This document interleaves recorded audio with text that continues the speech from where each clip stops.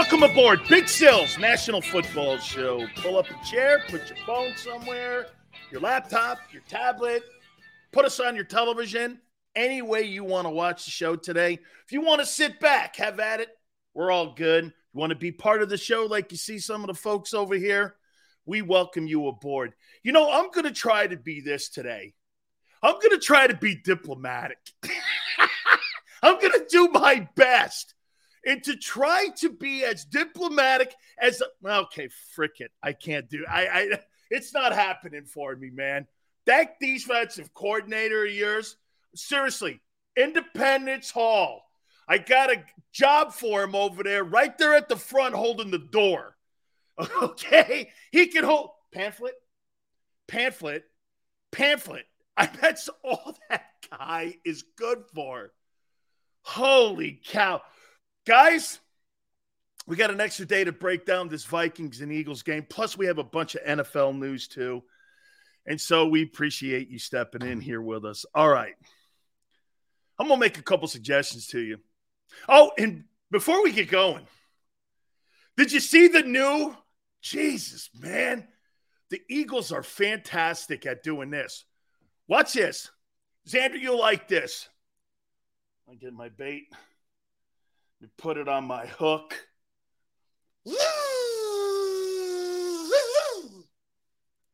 Me reel in the choir. I'm reeling in the Inquirer. You don't really think that Howie Rose was part of the game plan. No. Okay, go to your room. More bait. Caught. Reeling in WIP. You don't really think Howie Roseman is part of the game plan, do you? No. Go to your corner. Get some more bait. Them worms and sandworms usually work. Put them up there.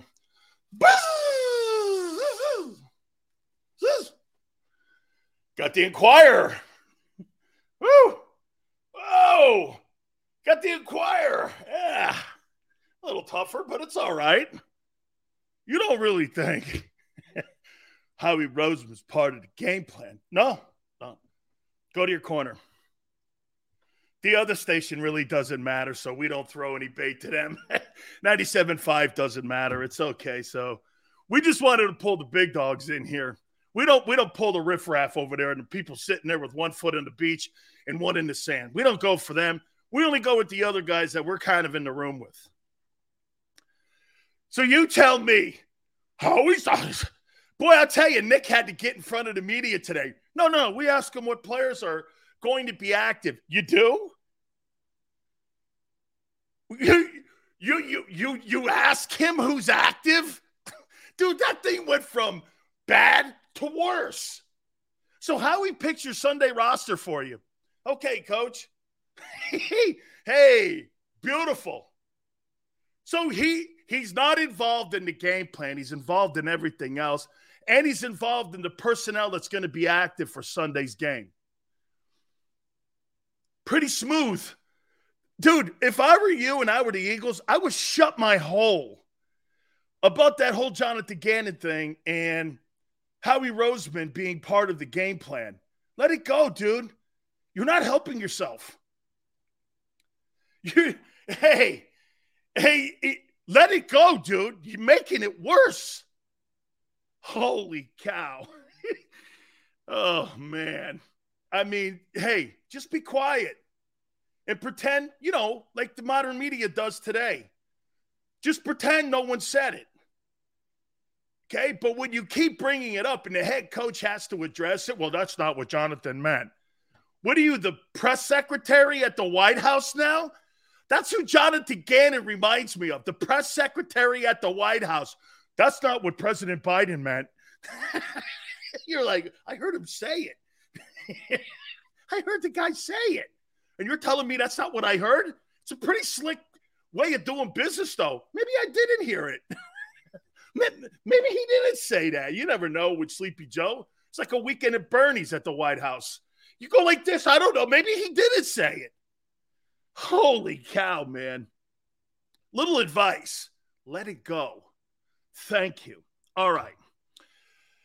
Whew, man, I watched it too, and he's like fumbling through it. He doesn't really, he just tells us about the active people. Oh, man. Okay. Yeah. Jonathan Gannon accidentally snitched on Howie, or Coach Roseman, I like to call him now. Anyway, all right. Can I tell you how the Minnesota Vikings are going to attack the Philadelphia Eagles? It is so simple. I had a chance, and I've got friends at NFL Films. So I had a chance to watch the coaches' version of both the offense and defense as they played and prepared their game plan against the Detroit Lions, and I watched it. The defensive coordinator of the Lions came up with a really great way of controlling the Eagle offense as much as he possibly could. Look, do the Lions have the talent that the Eagles have? The coaching staff in Detroit knew that they didn't. So what did they do? They blitzed on first and second down. They still ran the ball for 200 yards. But look at the score at the end of the day. Last year it was 44-6. This year, 38-35. Detroit figured out a way to control the passing game. Let AJ feed off it. Let him get his numbers, as long as anybody else doesn't. That's going to be a formula that teams are going to go after the Eagle offense with. They know A.J. Brown's going to get his. The thing they didn't count on, though, and I'm talking the Lions coaches, Miles Sanders getting 90 yards. That was the one component that they didn't count on. They knew that Jalen was going to scramble. I don't believe that they thought that Jalen was going to scramble to that efficiency and to be that effective on third and long. Nobody can count for that because he was spectacular at that. But Miles Sanders was kind of like, that was something they didn't take into account, that he was going to put that kind of game up. Guy averaged over 5 yards a carry. He was great in that ball game. Like I said, that's what kept everything kind of honest. This is what Minnesota's going to do. And Minnesota's got better personnel. And get this, they got better linebackers. They might have the three best linebacking group in the league. They got pass rushers. They got a secondary too. Detroit didn't have any of that. Detroit had spot players, a linebacker here, a safety, and a rusher in Aiden Hutchinson. The rest of it was guys. Minnesota, they have some good players on that side of the ball. Their defense, as bad as it was last year, they did a hell of a job against that Minnesota Viking team. I thought they confused Aaron Rodgers the entire time. I think they're going to blitz the Eagles on Monday night on first and second down. I do. When you do that, what does that do? It means that Jalen has to win the game throwing the ball, running the ball. The ball is in his hand, but you're not going to be able to spread the ball around. They're going to let AJ's going to have, I say this to you, I bet you AJ Brown, I bet you he has 105 yards, 107 yards on Monday night. Maybe even a touchdown. Maybe two. He's going to get his numbers, but they're going to do everything in their power. And because Jalen can't why do you think the Lions blitzed on first and second down and they blitzed as much as they did? They knew he struggles at picking up blitz reads. They know he struggles at picking up being able to spread the ball around. And the offensive line didn't do a very good job pass protecting. That all played into why that game was close. And Detroit doesn't have the personnel for that. Still kept it close, though. You know why? Because their D coordinator was aggressive. Their D coordinator knew we don't have the people to line up in a base defense and play against that Eagle front five in their offensive line and sit there and think that we're just going to pound it out with them. They knew that. They knew the strengths of that football. That was well designed. I'll tell you this. Can I tell you something here? I personally think that the Detroit Lions outcoached the Philadelphia Eagles in game one. I think they outcoached them. They just didn't get the result they were looking for. A couple more minutes, maybe. Again, I didn't really think that game was in jeopardy. Maybe with 3 minutes left in the game. I thought maybe if you get a couple stops here, who knows, right? So they're going to, with better players and with what they saw in that first week, I believe they're going to blitz and they're going to keep bringing the house. They're going to do that. There's better linebacker play in Minnesota. That's what's going to be the interesting to see how the Eagle offense handles that and how really Jalen, these guys do great drops. You got to watch them. They're great on fills. They're great on covering backs and tight ends. They hit. They fill gaps. They don't take false steps. It's a pretty good group. That's a pretty good-looking group they have up there in Minnesota. So this is going to be quite a little test. But I think the Lions laid out a game plan that I think Minnesota is going to follow. And they're going to go like this. Let's see if the Eagles can fill it up and they can figure it out. Henpen says that game was handles until Gannon went prevent in the fourth. That game shouldn't have been that close. Yeah, it's situational blitzing. Penn, this guy had 3 and outs, 3 in a row. Stop doing it. You're up 31-17. Why'd you stop? Golf can't handle pressure. Okay? Why? He can't handle pressure. You know he can't. You saw him in Los Angeles. Guy can't handle pressure.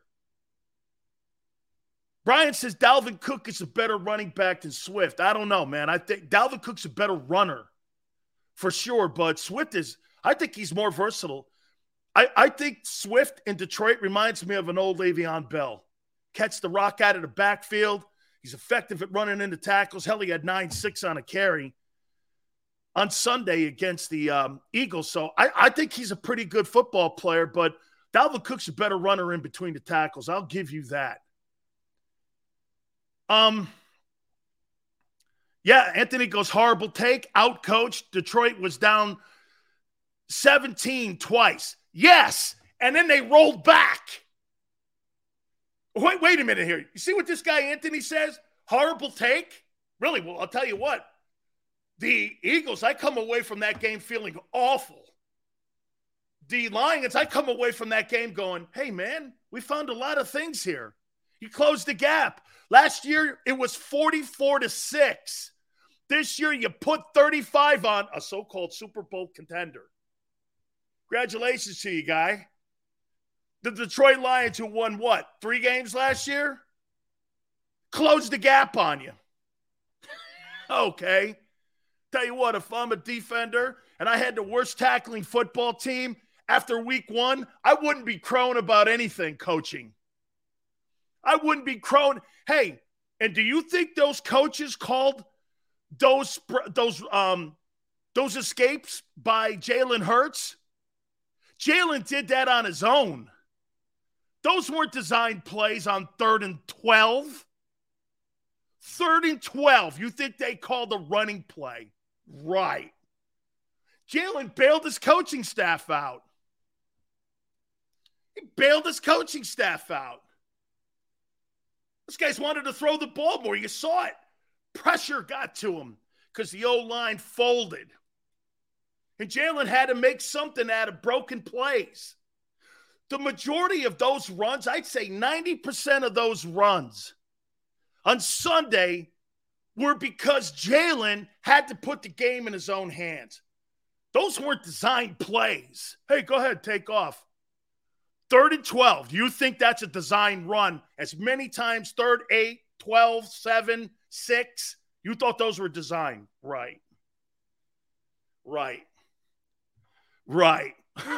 Okay. Right. I agree with that take. Who just said that? This will be the toughest game before the bye. I agree. I don't think that Cowboy game is going to be that tough. Okay. We'll talk a little bit more about that. Okay.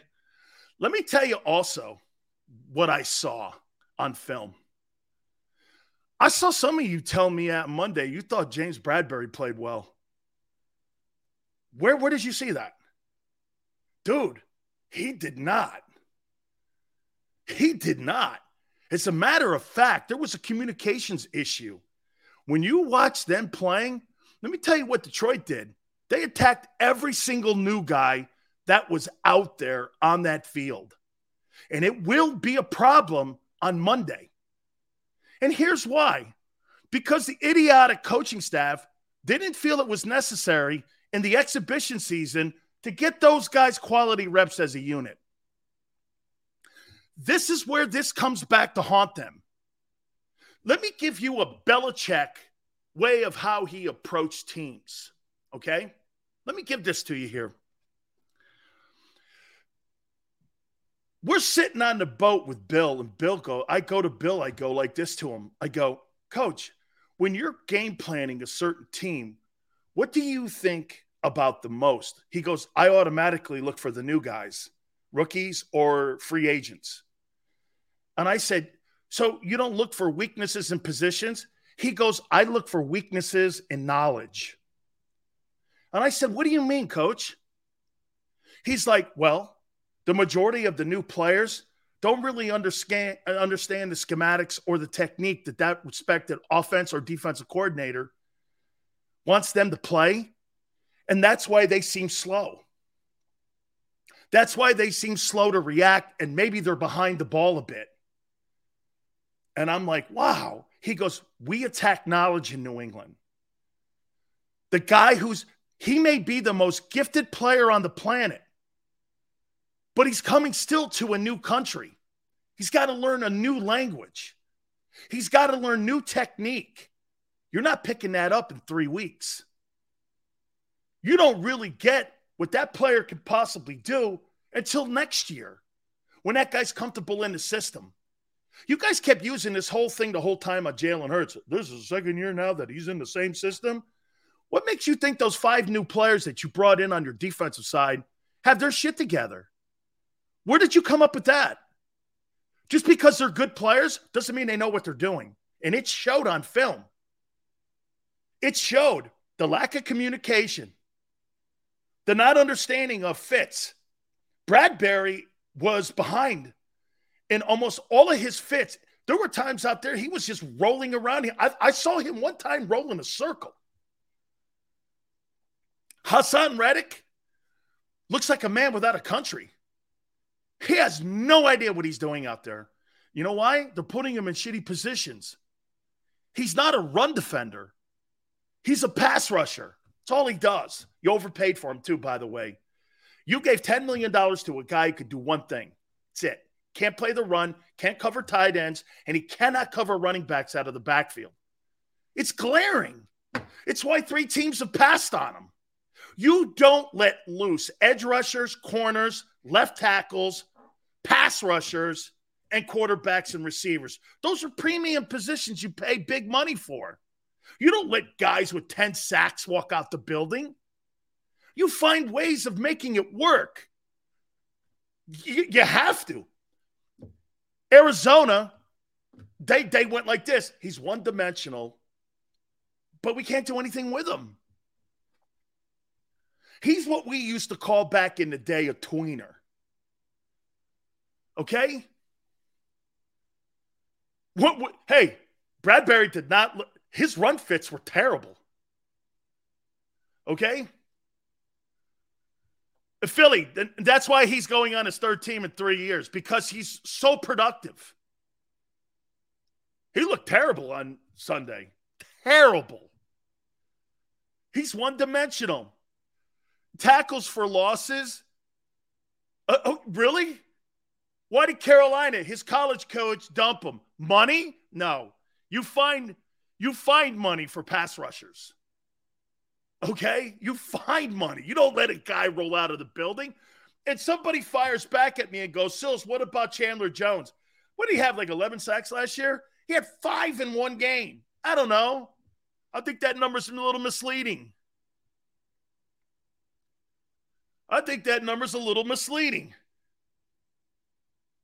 To me, I'll tell you this. Hassan Reddick is unlike Hugh Douglas. Hugh didn't want to play the run either.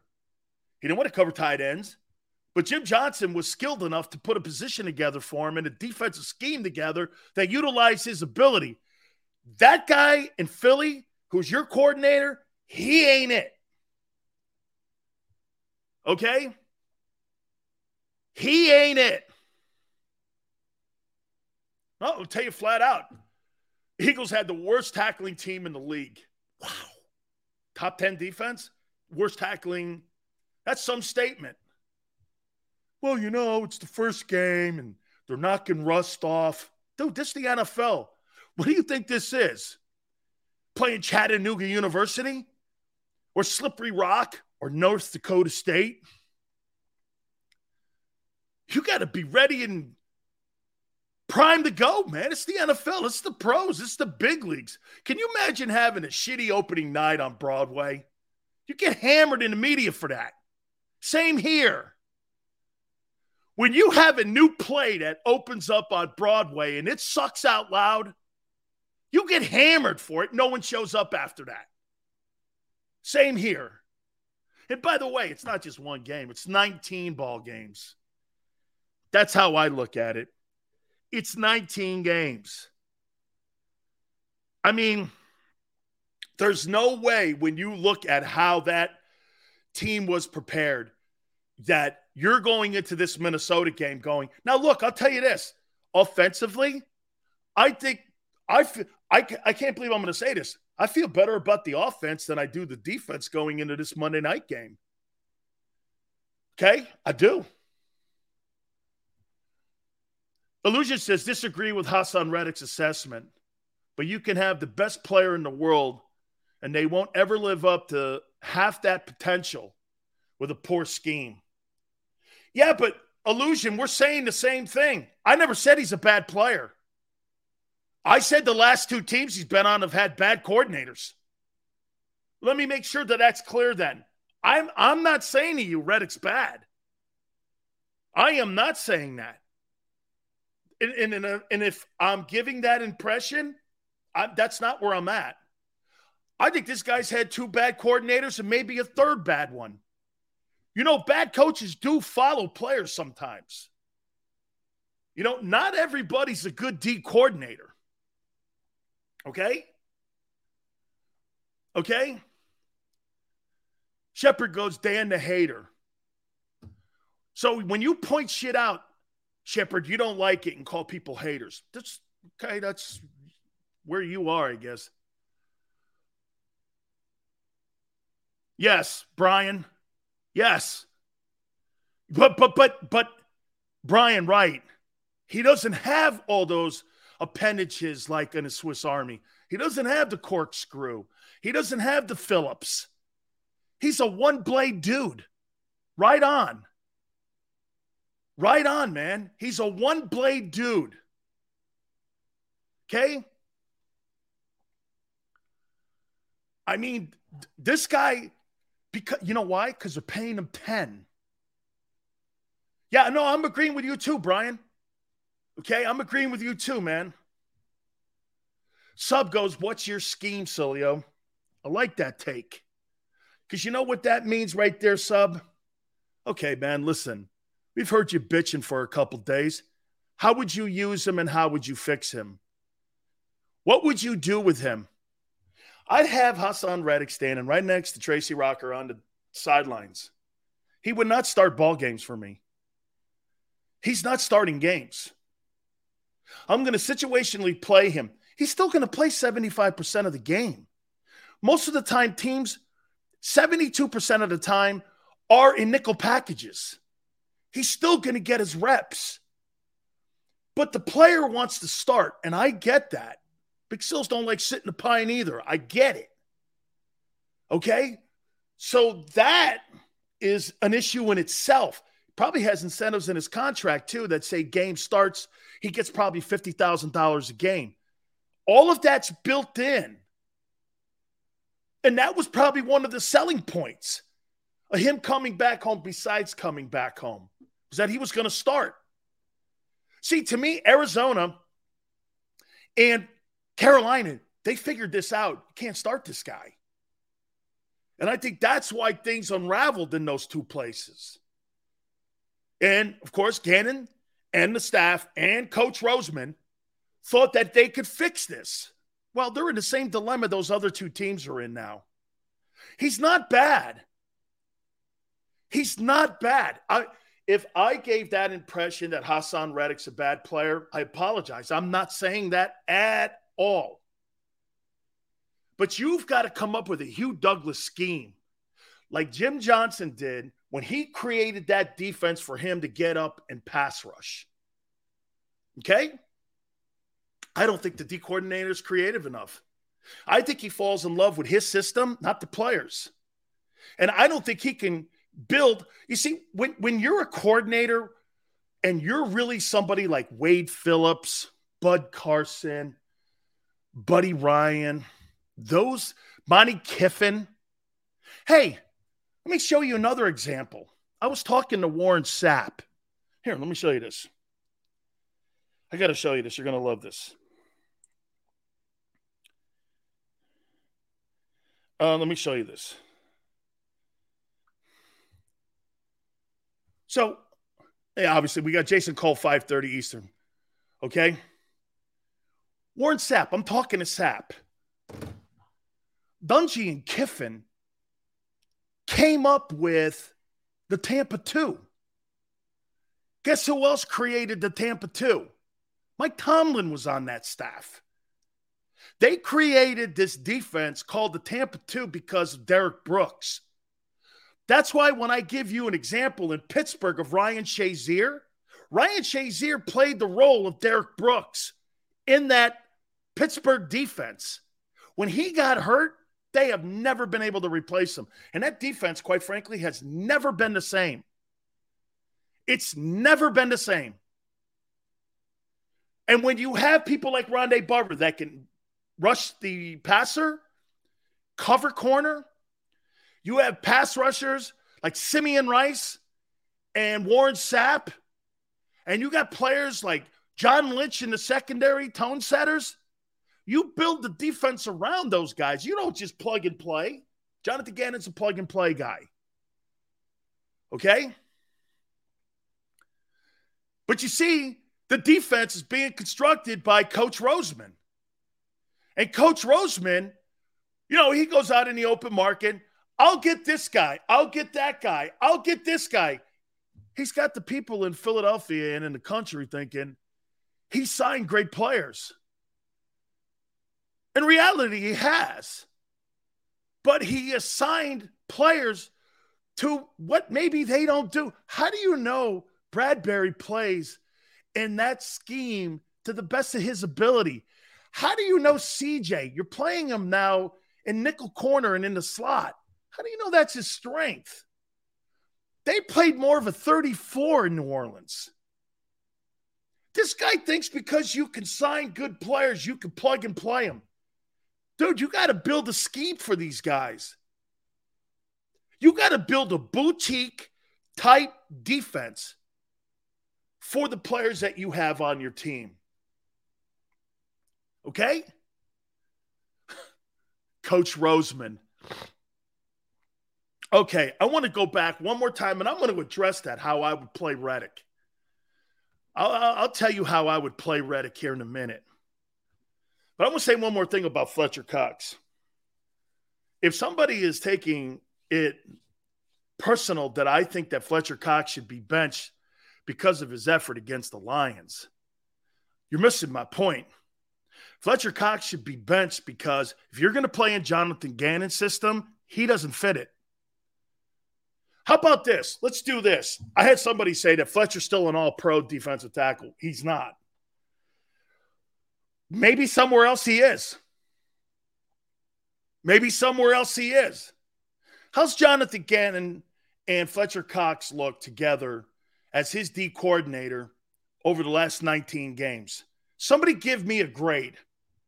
In the last 19 games, you can't go back to the 4-11-1 team because that coaching staff wasn't here. Give me a grade on how well Fletcher has played in 19 ball games under Jonathan Gannon's system.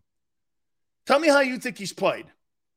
What grade? We all get grades on Monday when we go in and watch the film. What would be a grade in 19 ball games that you would give a guy making $14.4 million?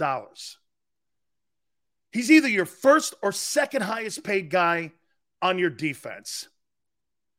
Let's take a look at some of the grades. D, C, D, F, C minus, C minus, D minus. The reason I asked you for this, D minus. And he's off the field taking breathers and third downs after the game. C plus, C. You guys are all right. You're in the room. If you guys can see this, the coaches surely know this. Why are they playing him? No coach in his right mind would sit there and bring back a guy who doesn't fit a system. Here's Zach. Love you, Zach. That's why you're a good Eagle fan. A+, he thinks he's played in 19 ball games. You'll always catch them. They're all over the place. I love it, though. Not a rip, Zach. You're a good Eagle fan. That guy, in my opinion, C. Players don't get $14.4 million. Okay? They don't make that. You know what C players make? 1.5, league minimum. Not 14.4. They brought the guy back, and if they were going to bring him back, there needed to be more of a haircut. And because he's Fletcher, I may have given him 5. 14? Almost $15 million? Hell, the franchise tag is 16.7. He was scheduled to make 18.8. I mean, that's a poor move by Howie. It's a poor move. They should have tried moving him, actually. Milton Williams could give you the same effort and same results. And he's not making you deeper. This is a 19-game conversation, not a one-game Lion deal. Start Davis. Dude needs to get off the White Castles. There is no excuse for a fat guy to not be playing more reps.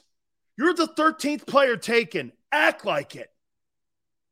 Act like it.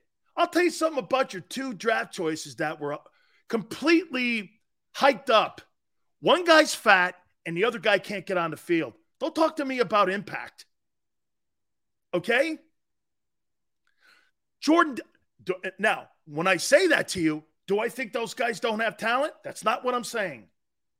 One guy can't get on the field in the Kobe Dean, 3 reps, and the other guy's too fat to stay on the field. That's a problem. That's a you problem. That's an immature player. That's a guy who thinks he's still at Georgia. Son, you have been drafted in the first round by the Eagles. You have a chance to do something special with your career. Act like it. And if you had any D coordinator with any kind of chutzpah, he'd be in his ass. You need to run after practice more, son. Too many time clock punchers here. Let's go. And again, I want to make sure that I roll back and I say one thing to you. Do you want to have a conversation today about being good or being spectacular? You figure it out.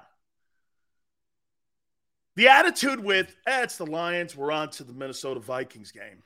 It's not going to cut it. You think that's how great coaches act? You think that's how elite players act?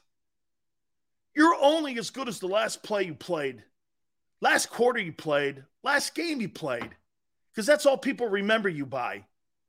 You see what happens with Eagle fans, some of you fall in love with what a guy did in 17.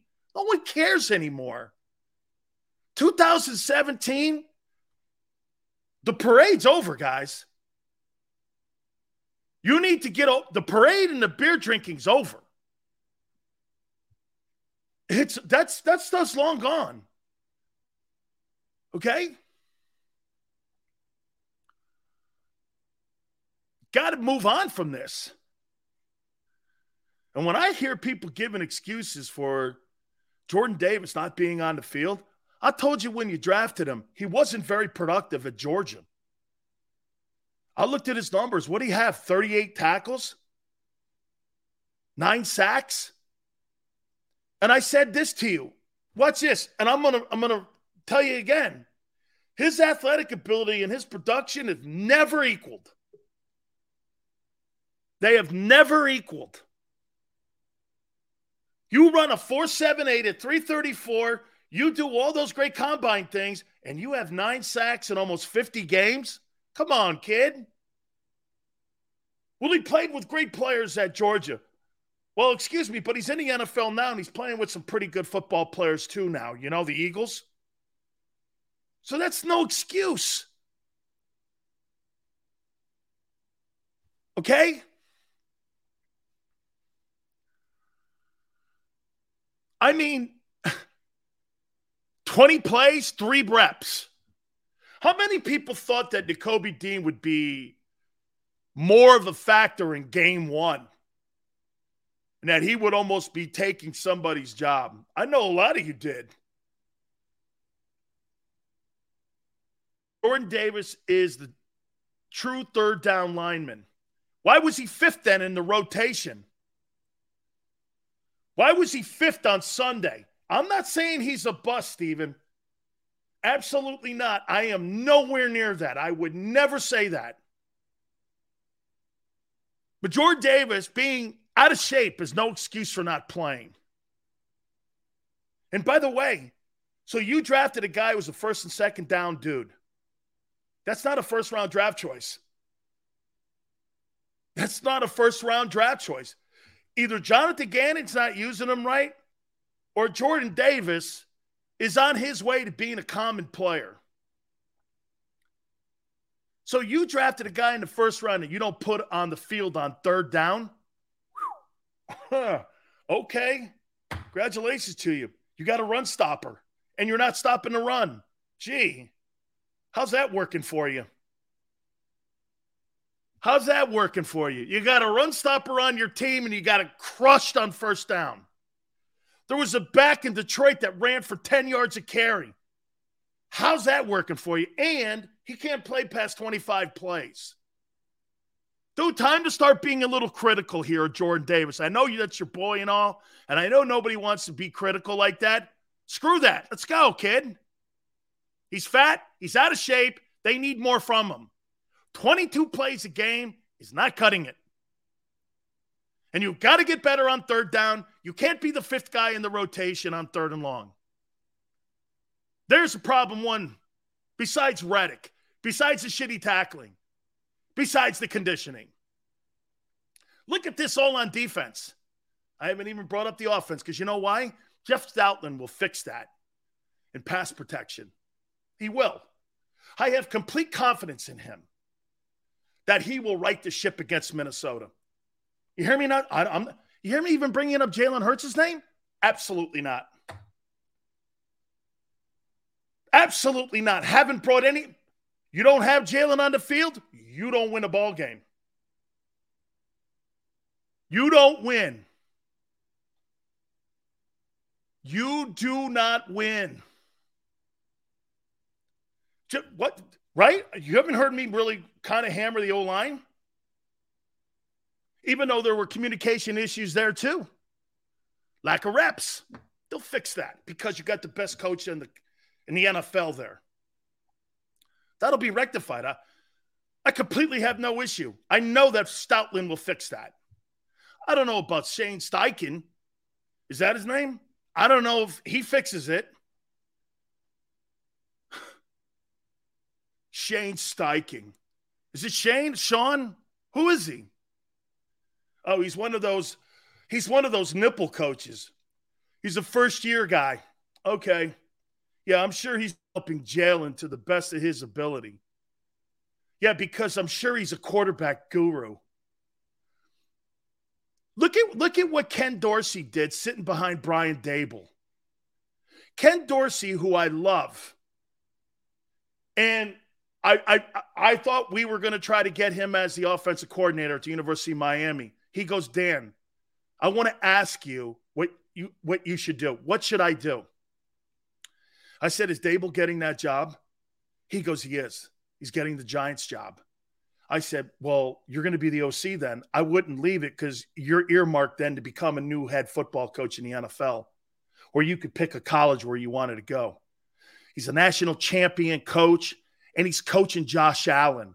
And he looked amazing against the Rams, the defending champions, and the OC's Ken Dorsey. I said, stay in Buffalo. Stay in Buffalo. He goes, this kid Allen makes me look great. There lies it all. Okay?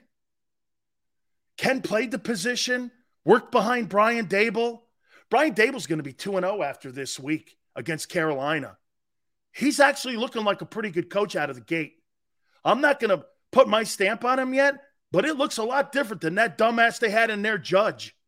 With all those Belichick failures, he looks pretty good. He's going to be 2-0. There's a different vibe about that Giant team now. I told Ken, you should stay. Mario wanted him. I said, he's not going to leave. He's not going to leave. I'm going to tell you how I would, and the kind of scheme I would come up with. I haven't said this yet. And I'm going to tell you the kind of system that I would put so that I could get the most effectiveness out of pretty much everybody that's on that Eagle roster. Okay? And I'm going to tell you how we're going to do it. Please hit the like button. Don't forget my friends at Morgan & Morgan, where the fee is free. Means this, folks. If they don't get paid, if you don't get paid, they don't get paid.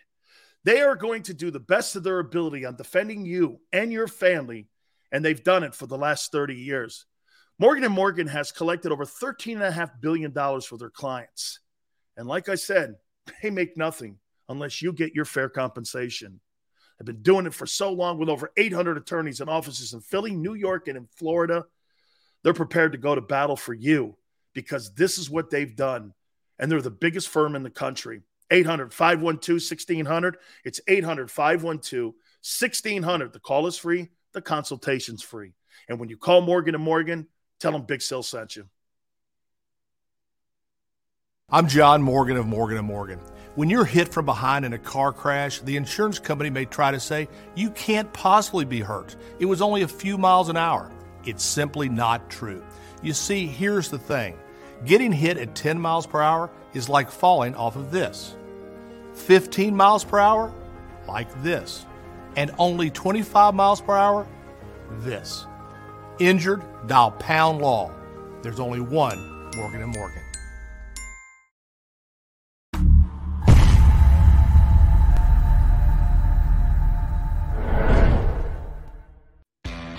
Go to get your game on. Go for the beers. Go for the cheers. Go for the hit and the hits. Go for the stakes and the stakes. Go to get your parlay on. Go to get your party on. Go for the scene. Go for the screens. Go for the gallery. Go for the win. Go to Ocean. Visit theoceanac.com to plan your visit. Philadelphia fans, we're cut from a different cloth. Born into a brotherhood and bonded to our team for life. We believe anything is possible because we've witnessed the impossible. While we may be from different neighborhoods, come Sunday, we are one, and we will be heard. Pondley Hockey, official partner of the Philadelphia Eagles. It's the #1 news at 10 p.m. Action News on PHL 17. Join Shari Williams, Gray Hall, Deuces Rogers, and meteorologist Adam Joseph for all the big stories at a time that's right for you. Action News at 10 p.m. on PHL 17. I get scared sometimes. Of a lot of things. Joining in. Decisions. The dark. The dark. But I once heard someone say, but as I always say, it's okay to be afraid. As long as you face the fear. and keep moving forward. Wherever you are in life, count on the name trusted in insurance for over 80 years. Independence Blue Cross.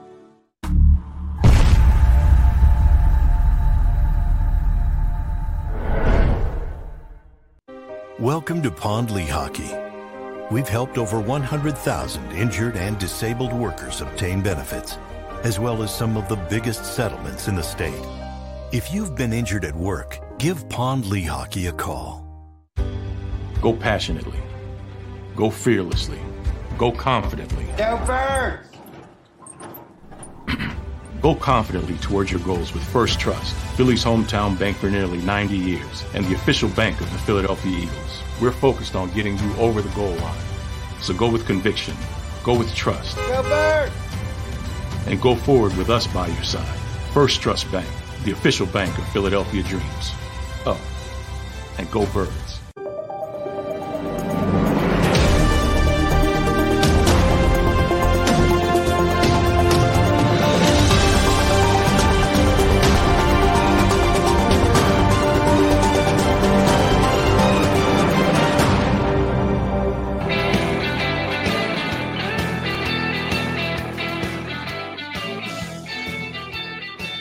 Welcome back. National Football Show. It's your boy, Big Sills. Please hit the like button. We appreciate it. I like the question that somebody asked me here. By the way, we got some topics that we're going to hit on.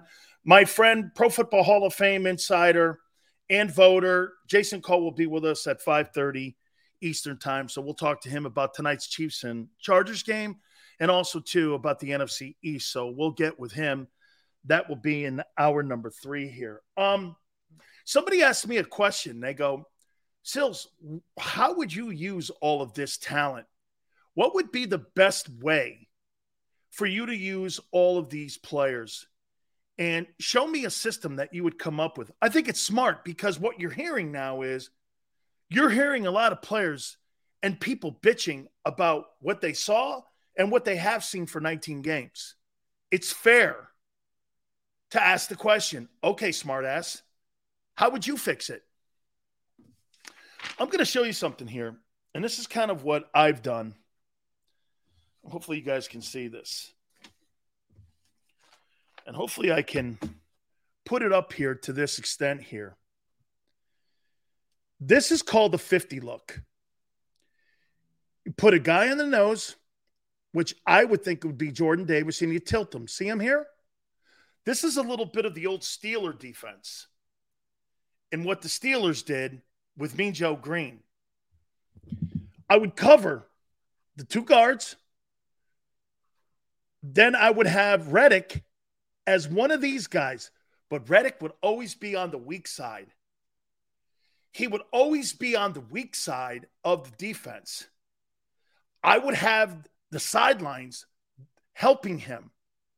He'd be on the short side of the field, less coverage area. You don't want him in a wide side of the field. Why? Because they'll just run screens over him. He'll rush up, back out of the backfield. Where's your secondary help? Your linebackers here? You got linebackers here? Right here. See these 2?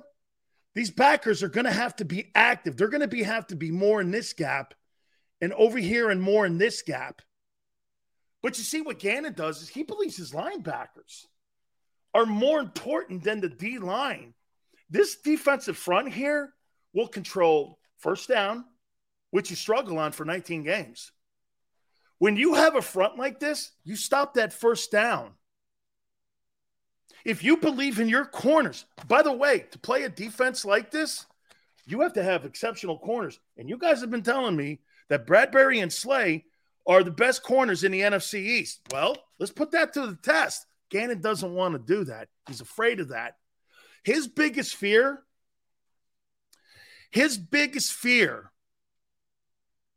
is big plays, explosion plays. Plus 25 is what we used to call them.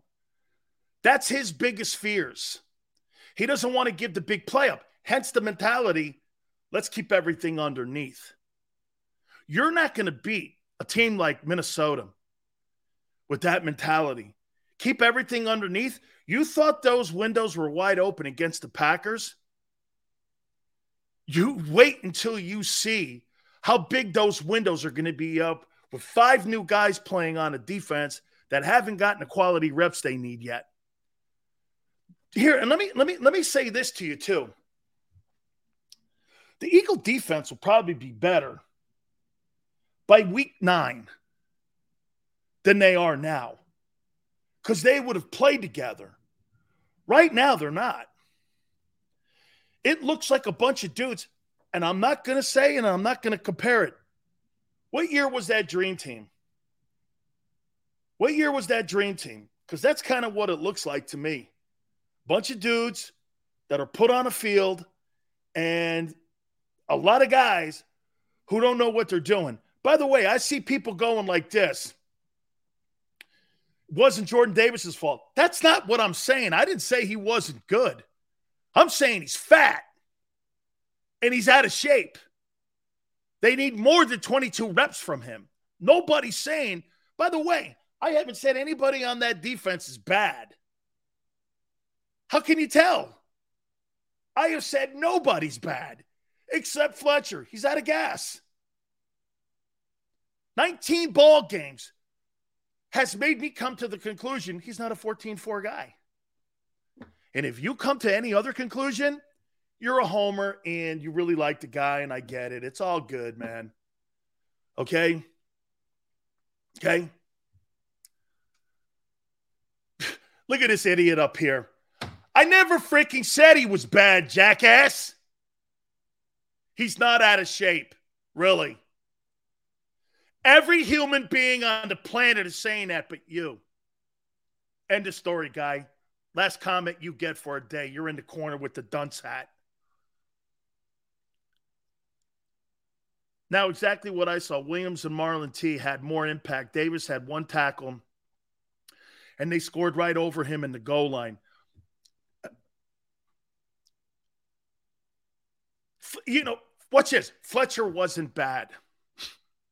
I don't want to ever hear that with a $14.4 million guy telling me Fletcher wasn't bad. Fletcher wasn't bad. You got to play Reddick into the sideline.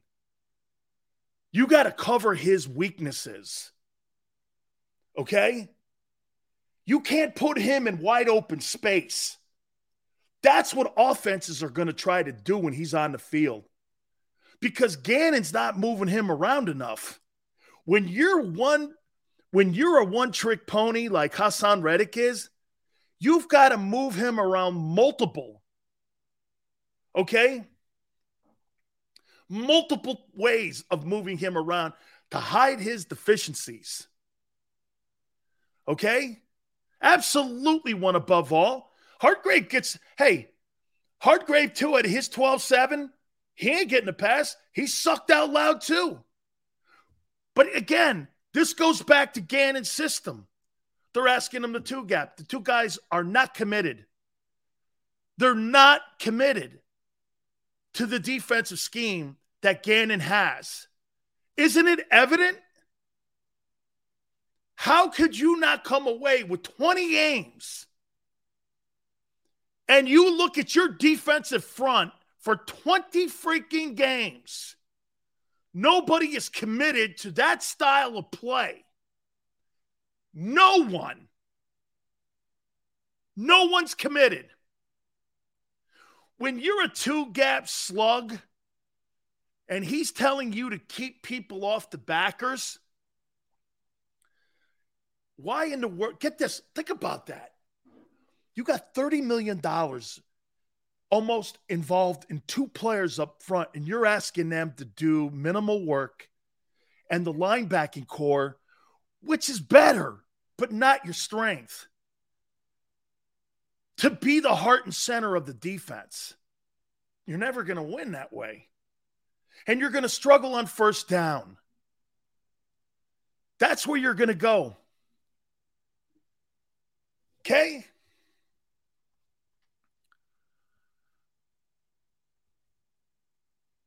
Let them get after the freaking quarterback. He's not a penetrating defensive coordinator. A system that I'm giving you here, this is like Buddy's 46. Okay, this is like Buddy. Here, this is like Buddy's 46. This defensive scheme here. This is aggressive. Jonathan Gannon has... Here, I'll show you what Gannon does. Here's Gannon's defense.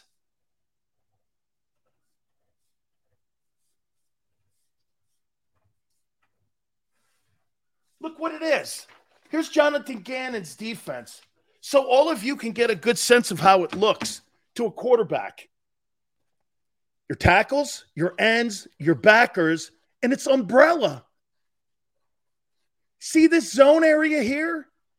This is where quarterbacks for 19 games have been killing the Eagle defense.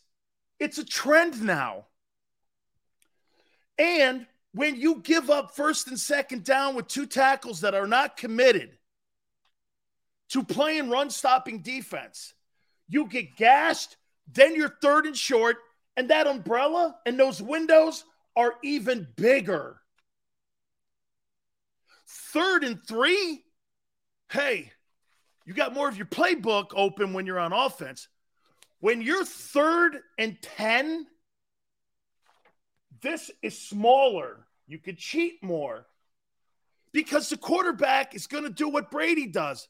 Hit the slot, go to the seam, or a running back. Your percentages of plus 25. This guy is afraid of shit, man. He is totally afraid of shit. He's more afraid of the plus 25 instead of the 14-play drive. Gannon says this to you. If you want to go 12 plays and score on us, have at it. I'm not giving up the big play strike. So then you have this big opening gaping hole here. That's Gannon's. This is Gannon's alignment. Watch it on film.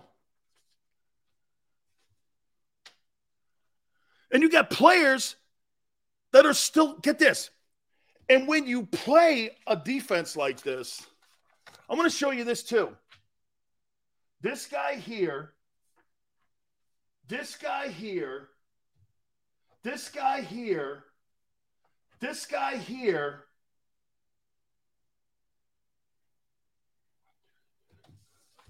The X's are new players in the defense. That's where the Vikings are going to attack. You see those X's? They're going to attack those new guys. Look how many places you can go to. 2 guys on the right side, middle of the field, one of the corners. And it's not because they're bad. It's because they're new. Listen, I've been around some of the greatest defensive coordinators of all time. And I've talked to the Monty Kiffins, the Jim Johnsons, the Buddy Ryans. Buddy came down and taught Jerome and I how to play the 46. What do you think we played at Miami with Jerome Brown? It was a version of the 46. I played that defense. I had 100 tackles in that system in 1 year. I know what it's capable of doing. But again, look, and I'll say this to you, and to people today, the league is different. It's harder to play defense today. I'm not going to get away from that comment, okay? Brian's like, Sills, your paperwork ain't cutting it, man.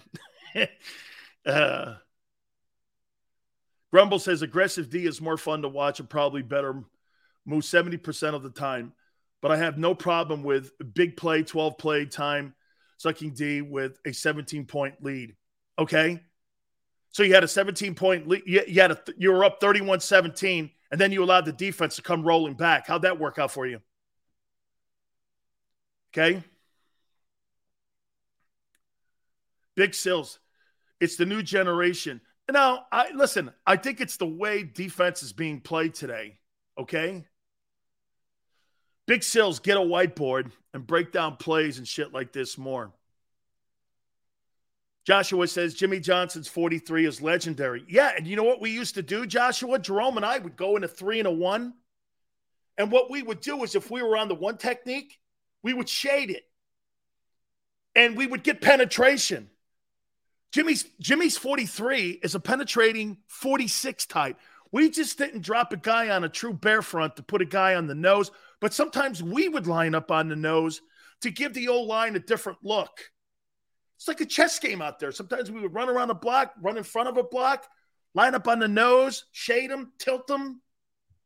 There needs to be more creativity with your tackles, too. Those guys don't move around enough. And I wonder if that's from the coaches telling them not to. I don't see a lot of freelancing in there. Dude, you know what happens when here, let me show you this. And I'm going to take a time out here in a second. But let me show you what happens. Do you know what Jerome used to do in Philly? Drove guys crazy. Guy like Crawford Kerr or Mike Munchak told me what Jerome would do. So Jerome would line up in that Buddy Ryan bear defense.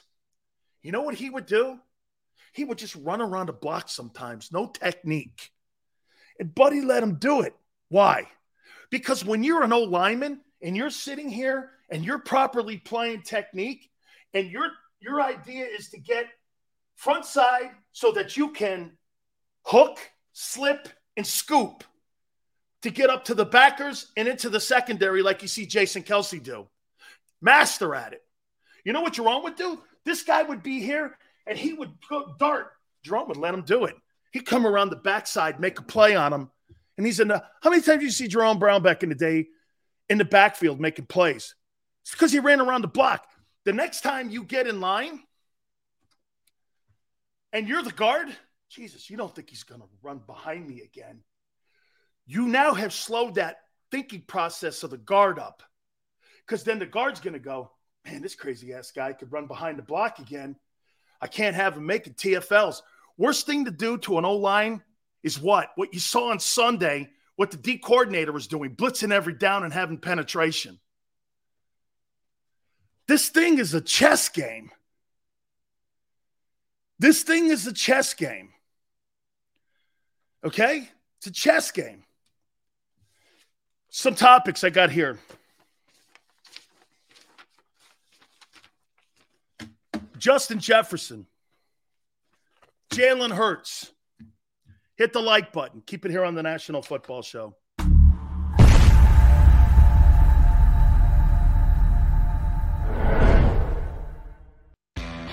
Go to get your game on. Go for the beers. Go for the cheers. Go for the hit and the hits. Go for the stakes and the stakes. Go to get your parlay on. Go to get your party on. Go for the scene. Go for the screens. Go for the gallery. Go for the win. Go to Ocean. Visit theoceanac.com to plan your visit. Philadelphia fans, we're cut from a different cloth. Born into a brotherhood and bonded to our team for life. We believe anything is possible because we've witnessed the impossible. While we may be from different neighborhoods, come Sunday, we are one, and we will be heard. Pondley Hockey, official partner of the Philadelphia Eagles. It's the #1 news at 10 p.m. Action News on PHL 17. Join Shari Williams, Gray Hall, Deuces Rogers, and meteorologist Adam Joseph for all the big stories at a time that's right for you. Action News at 10 p.m. on PHL 17. I get scared sometimes. Of a lot of things. Joining in. Decisions. The dark. The dark. But I once heard someone say, But as I always say, it's okay to be afraid. as long as you face the fear. And keep moving forward. Wherever you are in life, count on the name trusted in insurance for over 80 years. Independence Blue Cross.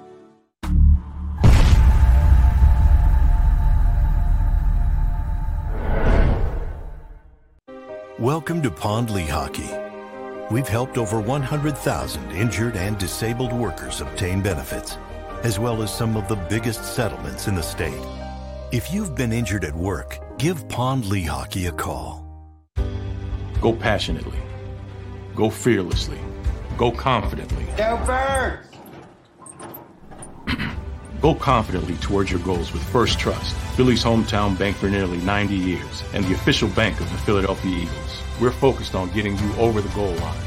So go with conviction. Go with trust. Go Birds! And go forward with us by your side. First Trust Bank, the official bank of Philadelphia Dreams. Up. And go Birds.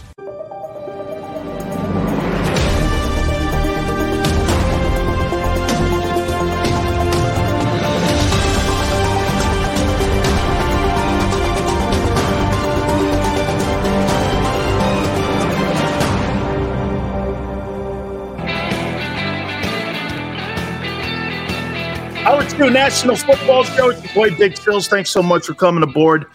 Please hit the like button. Thank you very much. We appreciate it.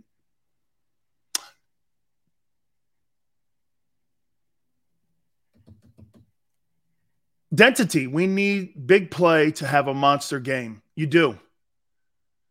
You do. He's going to be lined up a lot on Justin Jefferson for sure. He totally is. I got some topics here. I'm going to get to that here in a second. Coach Roseman's going around making the rounds, making sure that everybody understands that he's not part of the game plan on offense or defense. Nice job by Bob Lang and the media in Philly. Jesus criminy. Can it be any more blatant that you're trying to control the narrative? How crazy is that? You make others that cover the team look pathetic when you do that. Your defensive coordinator let the cat out of the bag. And so what did they try to do, like the White House does? Try covering things up, sending you in a different direction, and start spreading, breadcrumbs somewhere else for you to read. It's actually pathetic. Let the thing play out. People in Philadelphia and around the league know when they see bullshit artists. You can't fool those folks. They've been watching too much football. They're too passionate. Every single one of you guys that are here with me, some of you disagree, some of you agree. Okay? Some of you agree. Damn, I just got a text message from Warren Sapp. Look what he just said. Sapp just said he made me. He's talking about Tony Dungy, who was on with us earlier. And you know what he said? Tony Dungy said this to Sapp today. Sileo should have been coached by me. He'd have had a gold jacket. He said he made me. That's what I'm talking about when I'm talking about Jordan Davis. I failed because of stupidity. Okay? Don't be that guy. Ah, dang it. Xander said one of the most obnoxious things, but true things to me. Sills, God knows where you'd be.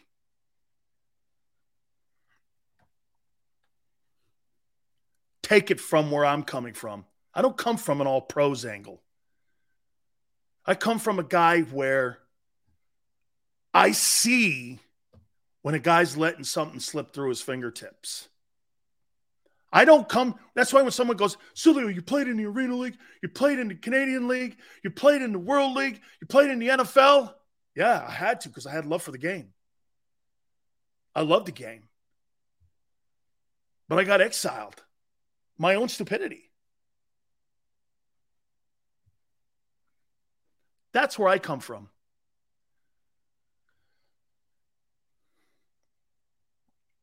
Understand that's where we're doing. And again, this all comes back to this.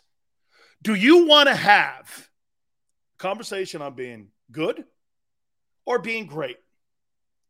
Because if you want to have a conversation about being good, I'm going to tell some of you guys, you're not going to like the show. You're going to think I'm a hater. You're going to think that there's certain things in here that's just not your cup of tea. If you're a football person and you listen to some of the things that I say to you from my personal experience of being around coaches, having had the mic on both sides, in front of me and behind it, then you'll understand You don't have to listen to everything, but what I'm saying is I come from a place of being around a lot of great people. Okay?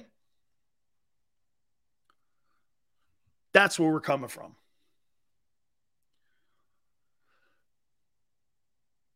I'm seeing a shootout, honestly, another knee scraper, 37-32 Eagles. I don't know the Vikings are going to give that amount of points up. But I do think the Vikings are going to score an awful lot of points. Jacob.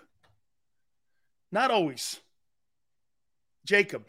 It's something that I've learned as I've gotten older, to be accountable for my own actions and not blame others. If I wish I had known, my daughter knows that and knew that at 16. And I'm so proud of her for knowing that. By far 10 times more mature than I ever was. Okay? Here. Sap sent this to me. And you're gonna look at this. Look what that says there. Depressed Sileo skips workout. I think that's all you need to know. See? Front page.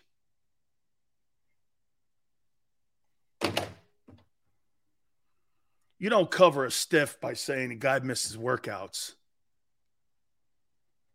All right. Hit the like button. I appreciate it.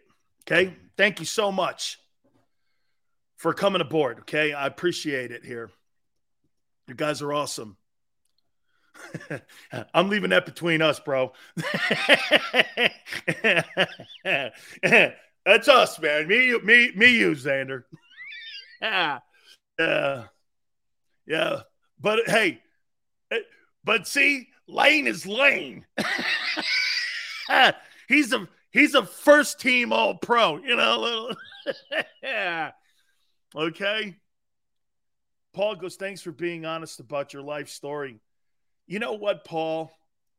Sometimes, man, I'm too honest. My aunt is going to ream me a new one because she hates that story and she hates all that. And she knows it's a horrible time in my life.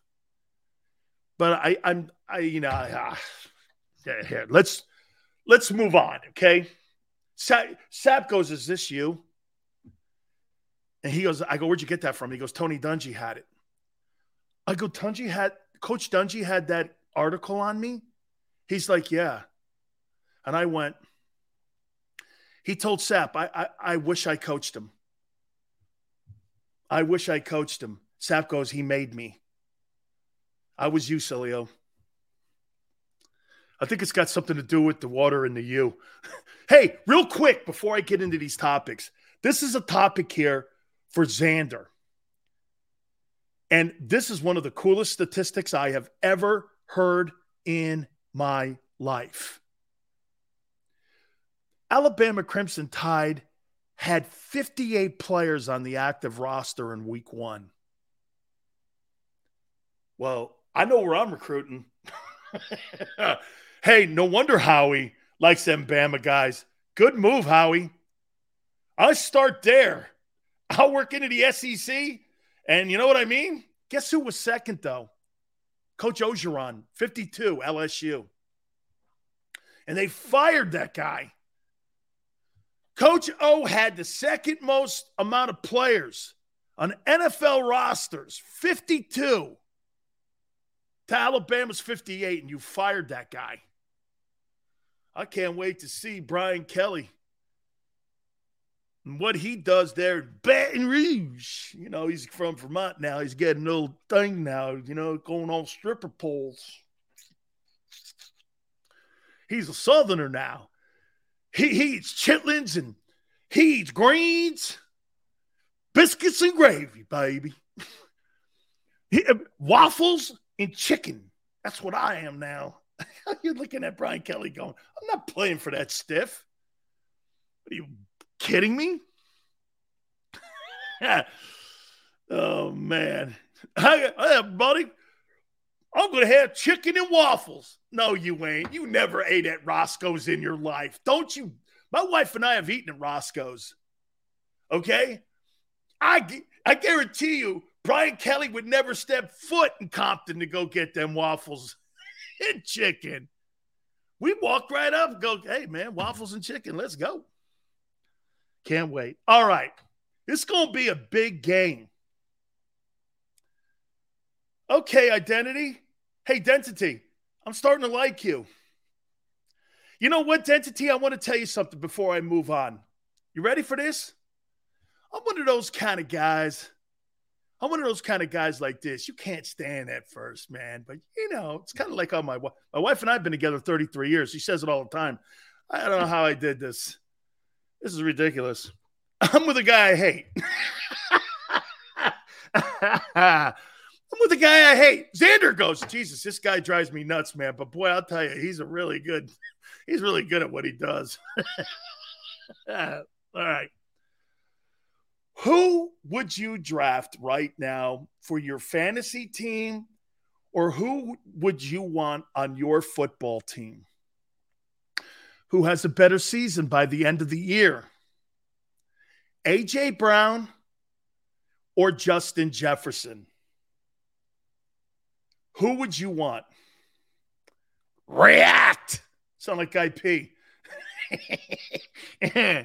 Yeah. Who would you want? Who would you take? A.J. Brown. Oh, look at Nick. Nick, I know you're smiling, Nick. They love to hate yourselves. Oh, I got a topic for that all around. JJ. That's not a question. Jefferson. Okay. Depends on the quarterback. No, don't go there. AJ, Jefferson, AJ. East Cannon for life. That's tough. Jefferson has a better quarterback. Man, AJ.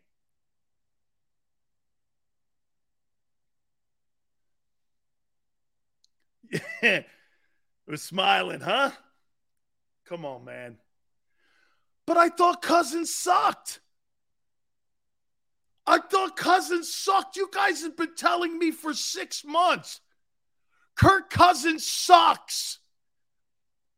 I thought the better quarterback is in Philly. Are you trying to tell me the better quarterback is in Minnesota? Can't be. Now, this could be leading the witness. I could be accused of leading the witness here, Your Honor. Okay? I could be accused of leading the witness here. Okay? You all got played. Wait a minute. Okay, maybe. I'll take Minshew. Nice. Cousins sucks in big prime time. I don't know, man. That game last week against Green Bay, I know it wasn't prime time. Sills is trapping you all. Wait a minute. Wait, Your Honor? I take the fifth. I sound like Steve Bannon. Your Honor, I take the fifth. Yeah. Hang on here. You guys told me Cousins sucks. Cousins sucks. Never says Cousins sucks. Washington failed to invest in him. Not sure what Zimmer's issue was with Cousins. Oh, those guys who like to run the ball and defensive guys hate quarterbacks. Look at Ron. 6 of the last 10 seasons, 4K. Oh, okay. I didn't know that. Kirk Cousins, Dak Prescott. AJ. You guys would take A.J. Brown over Justin Jefferson? I know you don't mean that. I know you don't mean that. You do not mean that. He's the fastest receiver to 3,000 yards, and he got out to his third year with 188 and 2 touchdowns against the Packers. Okay? Yeah, but A.J. had 155. That wasn't the Packers. That was the Lions. Come on, man. And that was almost like a career game for him. He don't put up gigantic numbers. A.J. Brown doesn't put up big numbers, man.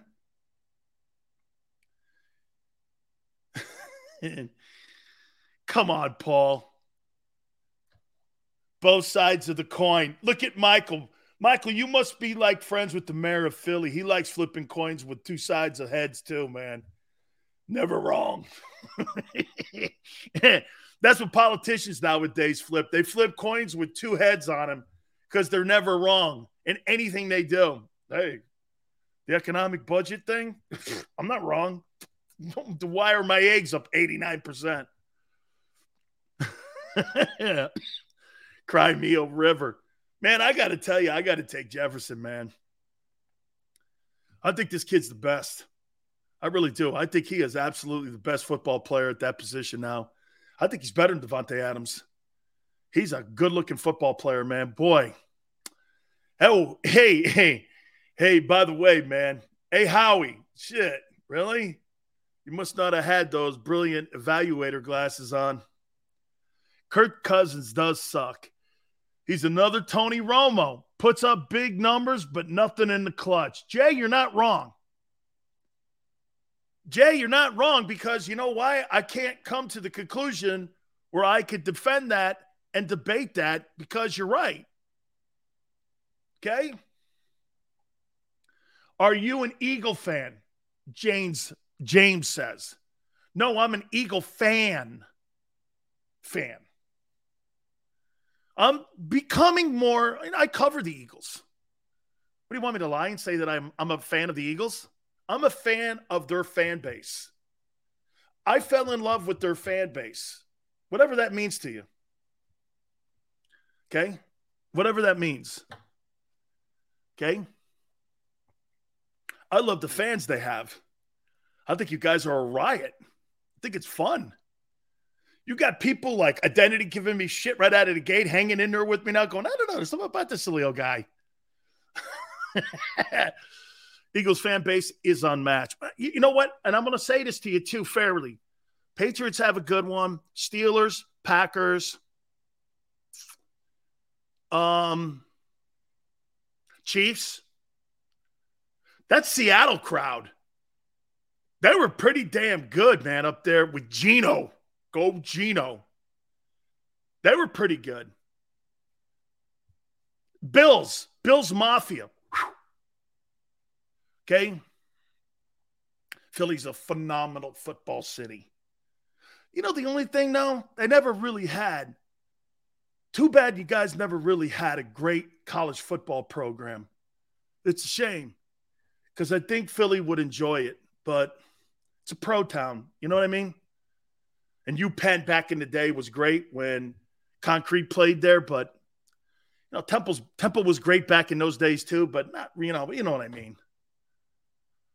I love how you take it to Howie. You mean Coach Roseman? Dude, when I first started watching you, I hated you, but now I don't miss the show. Love you, Sills. Hey, Jeremiah, I know we have a love-hate relationship. I get it. Does Penn State count? Who? Don't bring Penn State up. That's a sore point with me, okay? Please. That explains me? I doubt it.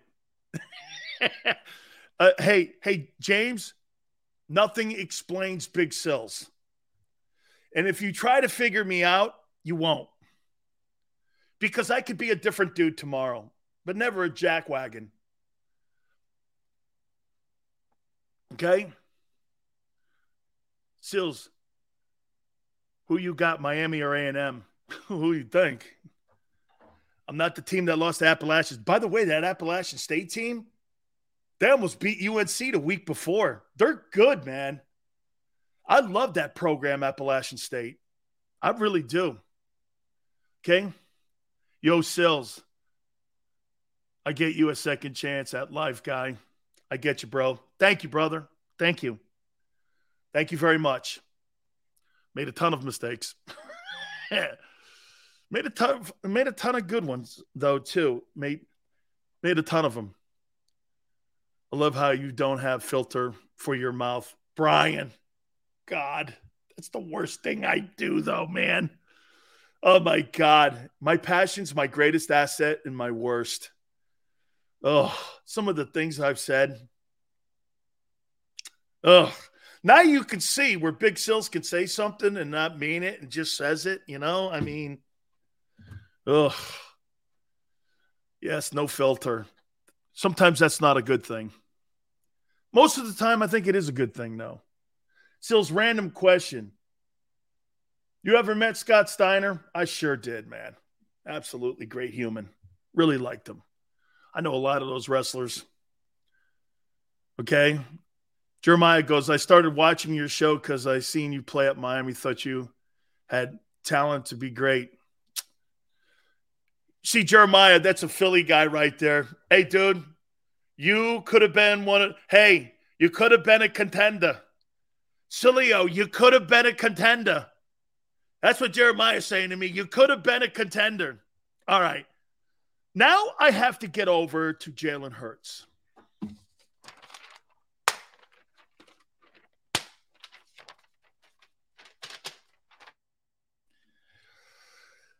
Listen to this statistic. Wow. I can't believe it, what I'm going to say. Look at Justin. Oh, boy.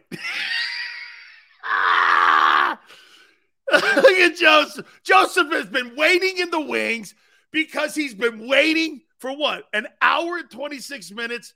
Here we go.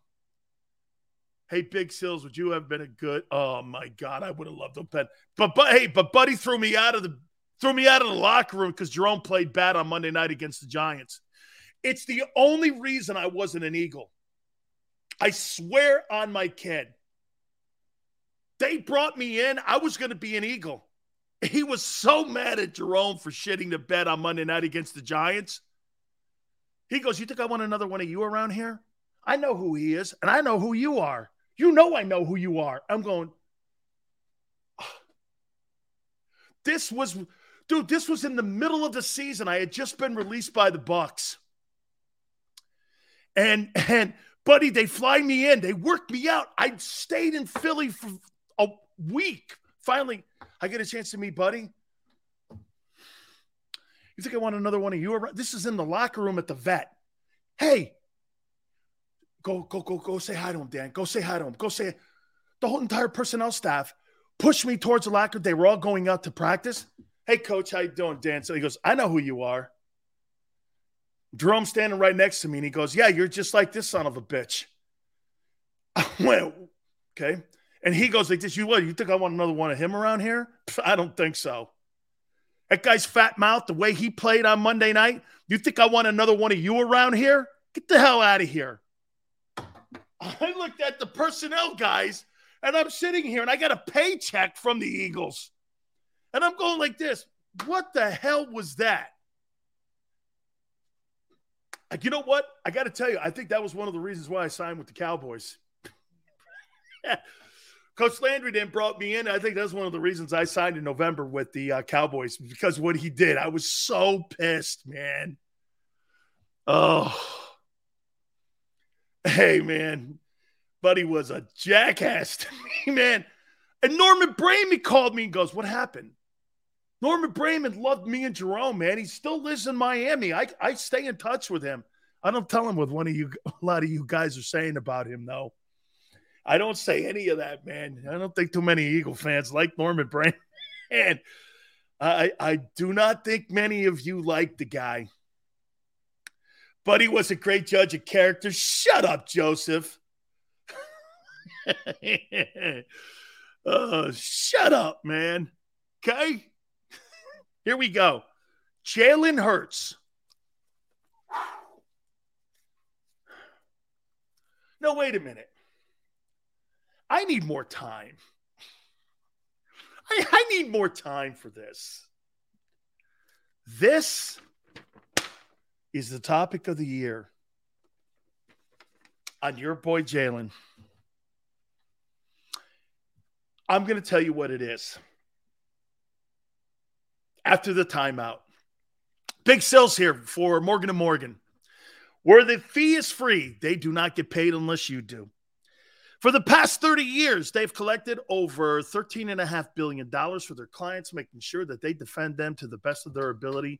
BetMGM has an unreal deal for sports fans in Virginia. Turn $5 into $150 instantly when you place your first wager at BetMGM. Simply download the BetMGM app and sign up using code Champion150. Then, place a $5 wager on any sport. You'll receive $150 in bonus bets, regardless of your wager's outcome. And if you think the fun stops there, the king of sportsbooks has plenty of surprises in store. Check out daily promotions, same-game parlays, live bets, and so much more. Download the app in Virginia today and get $150 in bonus bets instantly from your first wager. Only at BetMGM.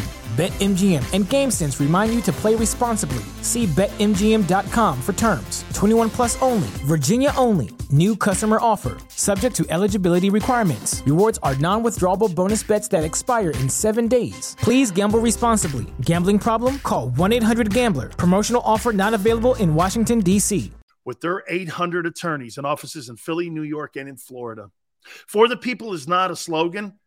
It is who they are. Defending you and your family to the best of their ability. They're not going to be intimidated.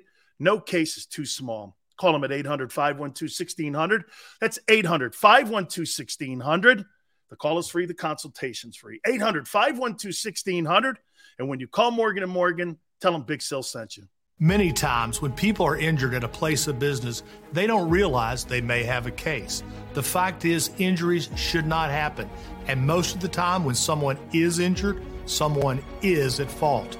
Maybe the store manager installed a cheap, slippery floor, or there wasn't proper security. After an injury at a hotel, restaurant, store, or any place of business, it's so important to call us.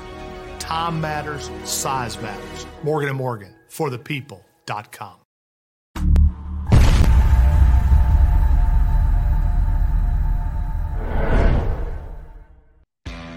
Go to get your game on. Go for the beers. Go for the cheers. Go for the hit and the hits.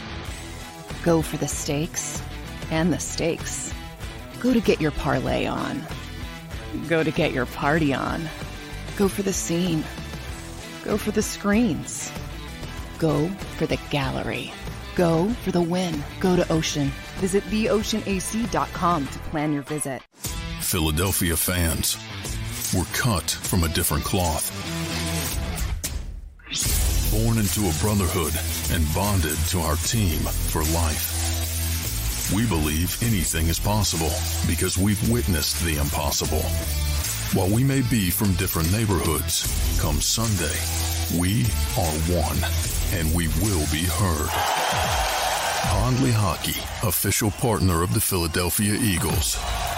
It's the #1 news at 10 p.m. Action News on PHL 17. Join Shari Williams, Gray Hall, Deuces Rogers, and meteorologist Adam Joseph for all the big stories at a time that's right for you. Action News at 10 p.m. on PHL 17. I get scared sometimes. Of a lot of things. Joining in.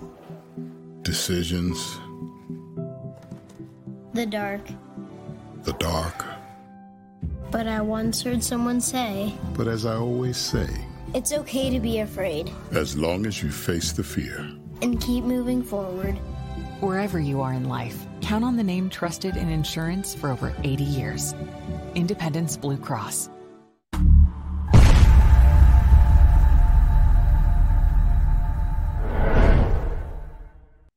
Welcome to Pondley Hockey. We've helped over 100,000 injured and disabled workers obtain benefits, as well as some of the biggest settlements in the state. If you've been injured at work, give Pondley Hockey a call. Go passionately. Go fearlessly. Go confidently. Go Birds! Go confidently towards your goals with First Trust, Philly's hometown bank for nearly 90 years, and the official bank of the Philadelphia Eagles. We're focused on getting you over the goal line. So go with conviction, go with trust, Go Birds! And go forward with us by your side. First Trust Bank, the official bank of Philadelphia dreams. Oh, and go Birds.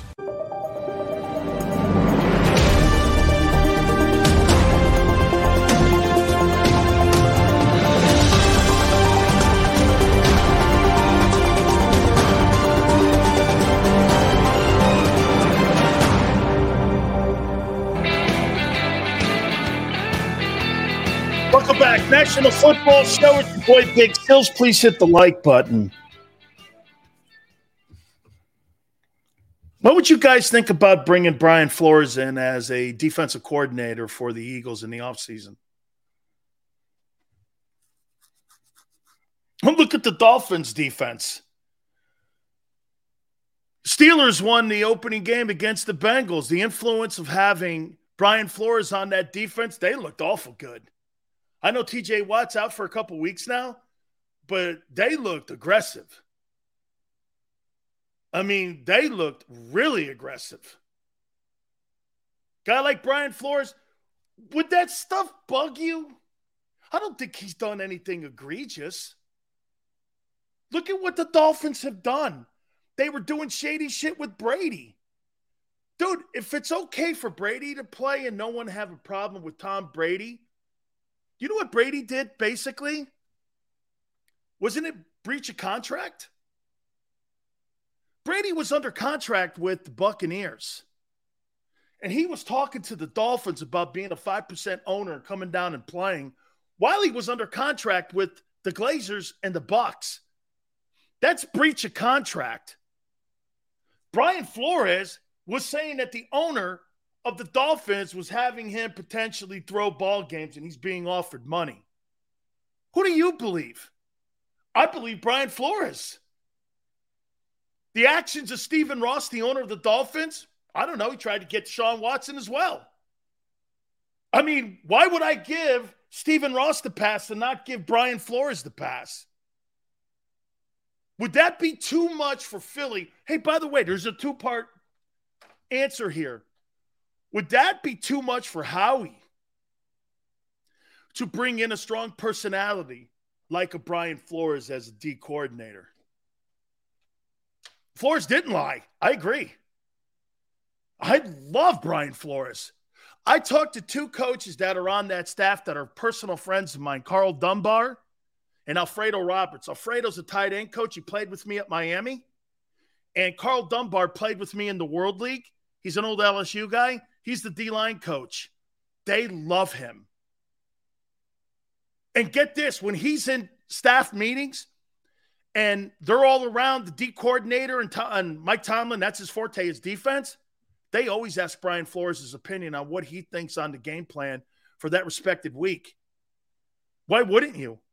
This guy was in New England for 17 years, and he owns 6 Super Bowl rings. That guy has 6 Super Bowl rings. Why in the world wouldn't you listen to him? And he's on the defensive coaching staff. There's no question. Of all the coaches that have come off the Belichick coaching tree, Bill O'Brien and Brian Flores are probably his best guys. Yet to be determined in the second stint here with Josh McDaniel if he's good in Vegas. Right?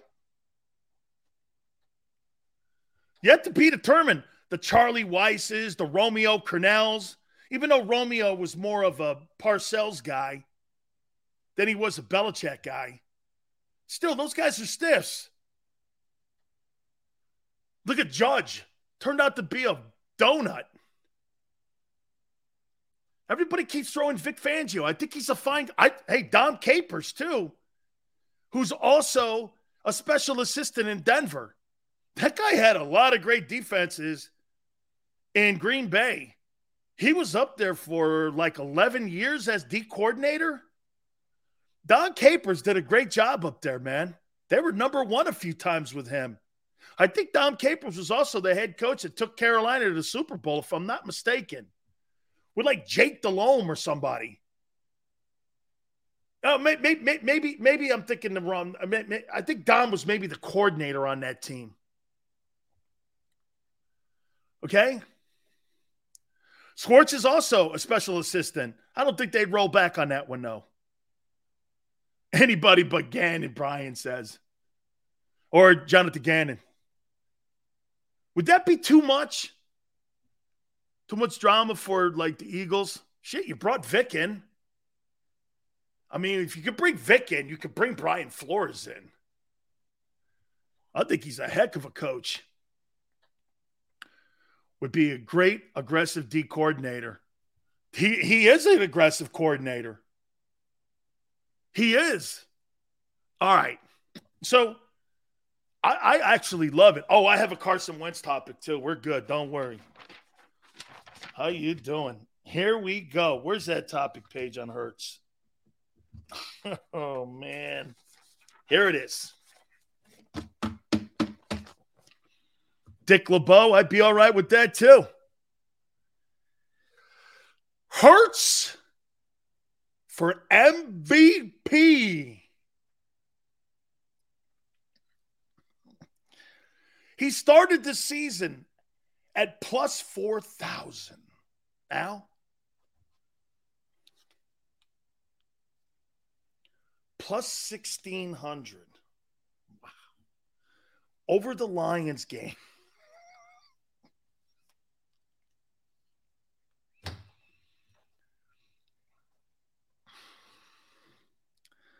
Hurts couldn't win an MVP in a flag football game. I'll take that back. I'm sorry. It's MVP. Boyces, stop it. Sills.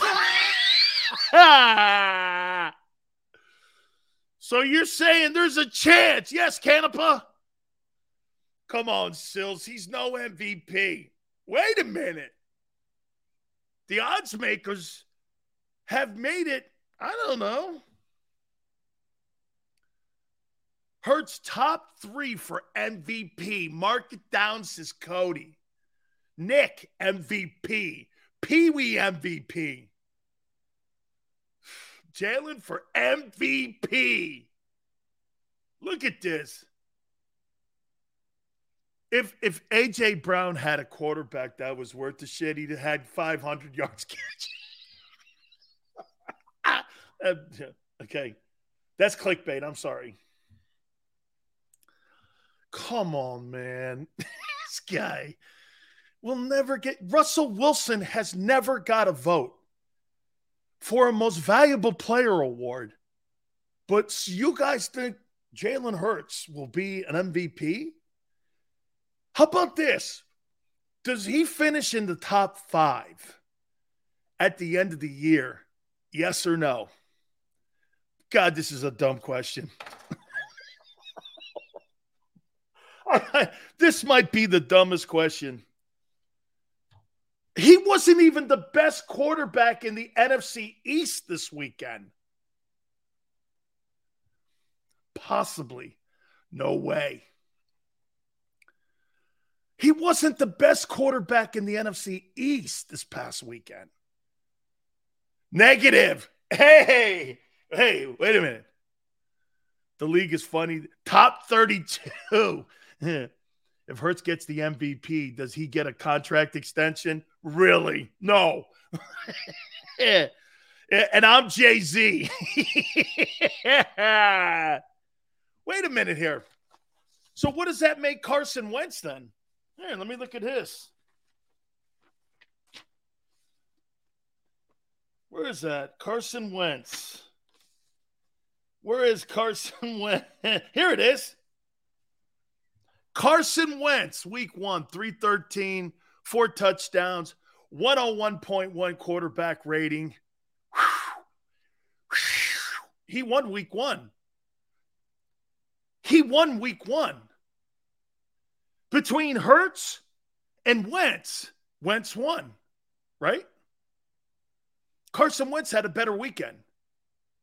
Yes or no? Carson had a better weekend. Got the new kid from Penn State involved. The kid Antonio Gibson played well. I watched that game again yesterday. They look pretty good. Wentz played the Jags. You played the Lions. You can't quite use that. The team won 3 games last year or something. I don't know. Didn't they get the number 1 overall pick? I forget. The Lions. Oh, no, that was the Jags and then the Lions. So wait a minute here. Wait a minute. The Jags had the first pick. The Lions had the second pick, right? Second or third. One of the, I mean, it's not like we're talking about you. Hey, well, we played the Lions. Oh, they're better. Well, I know they're better. Yeah, okay. Lions are better, right, Nick? Okay. Wentz turned it over twice. Yeah, because he's a passer. Commanders are underdogs against the Lions. Whew. By the way, you'll be underdogs by game time versus the Vikings. Watch when I tell you. Watch where the money moves. It's already moving. I say by game time, you'll be an underdog to the Vikings. You'll be an underdog. Right now it's 2, I believe. I think it's 2. You'll be an underdog. Okay? The money's going to move on Minnesota. Wentz. Well, he's got to be an MVP candidate too then. You're 2.5? You won't be by game time. Okay? You won't be. I could see most improved player. Carson Wentz? Wow. Oh, man. That game is pick 'em. Could be that. Pick 'em and you're a home at Link? Oof. Screw Ginger Jesus. Man, why the hatred for Commander Wentz? Come on now, man. Show a little respect for Commander Wentz. He left a piece of his body on the field in the Coliseum for you in L.A. Come on, man. That's one of Xander's boys. Him and McNabb. Two of Xander's favorite quarterbacks, McNabb and Wentz. Oh, man. Sills is, hey, just so you know, Xander's more of a Foles kind of guy, you know? Did he win the chip? Yes. Okay, he's my guy. What about McNabb? Nah. What about Wentz? Absolutely not. Show respect for Jesus. Wentz is crying. I love McNabb. I know, man. He's petty, though. He's petty. That's what stopped him from his success. His pettiness. Well, T.O., you know. Deshaun Jackson, you know. Okay?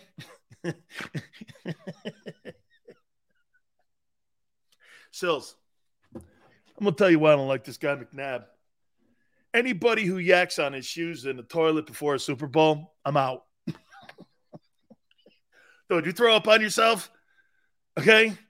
Oh, yeah! It's the Super Bowl. You're out.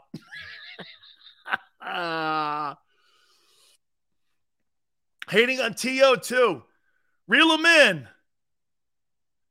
Look, Brady would never have hated on T.O. Okay? Sills, Wentz is not a leader. Jalen is a coach's son. Jalen's more of a leader. He is. He's more of a thinker on the field than Wentz is. Wentz is more talented, though. Boy, if you could combine those two, you'd have Josh Allen. If you could combine Carson Wentz and Jalen Hurts, you would have Josh Allen. That's who you would have if you could put those two guys together. Isn't that crazy? You got two. By the way, if you think about it, how he envisions Josh Allen. That's the kind of quarterback he wants. Because the last two quarterbacks that played in Philly, if you put them together, they're him. Right? They're the same guy. Only difference is in Buffalo, okay? In Buffalo, they got it in one dude. And that dude it's going to be him and Lamar Jackson fighting it out for the MVP. Paul, people make mistakes. You know? Thank God he didn't hurt anybody. But Josh Allen looked like 2017 Carson Wentz. Absolutely. I think Josh Allen, though, man, has a better gun than him. I do. He sticks that bitch in there, too, doesn't he, man? I love watching him play. I do. Josh Allen is a quarterback everyone wants. Yeah, but one thing, Rage, The thing with Jalen Hurts is on pace for 237 carries. That ain't going to work. He won't finish the year. No one's rooting for that. But when you have 239 carries for your quarterback, most running backs in the NFL won't have that number. I mean, the kid in Detroit might have 250 carries. He had 17. So wait a minute. Let me figure this out. Swift, the running back in Detroit who went for 144, had as many carries as Jalen Hurts. That can't go down. That's not kosher. You're going to get that guy killed. By the way, if you go over to my Twitter page, I tweeted at NFL officiating, and just so you know, I threw this out at them, and I said this: if you don't start officiating Jalen Hurts better, you're going to get that kid killed. That kid is taking hits. I've already seen this year 4 hits that I could question that you could have threw personal fouls on, and you didn't. The Jets game, that was the right thing to do. That Eagle game, do you know how close I think they came to pulling him out of that game for a concussion protocol? That would have been and here's your biggest issue that you have also to think about. If that kid gets hit, Jalen Hurts, in a game where he gets yanked for concussion protocol, you put that out there as part of the dynamic on his availability. He may pass everything, but if you keep letting those officials, this is coaching too. Sirianni's got to go to that. If I were the Eagles and Howie Roseman, I would be sending letters to the NFL offices at Park Avenue. If my quarterback gets freaking hit like that again, we're going to have a problem with the opposing quarterback. Because I'm telling you, this is a thing that went on with Cam Newton, with Michael Vick, with all these Steve Young. He left the game because of concussions. They need to do a better job in how they legislate penalties against him.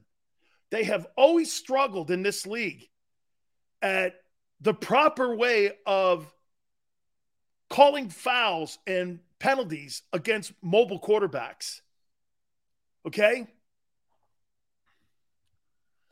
You got to keep an eye on that. If you're Sirianni, I love Jordan Mailata coming in there too, going like this. Hey, you can't be hitting my guy like that. Nobody in their right mind gets hit like that except our guy. And he's right. You know why, though?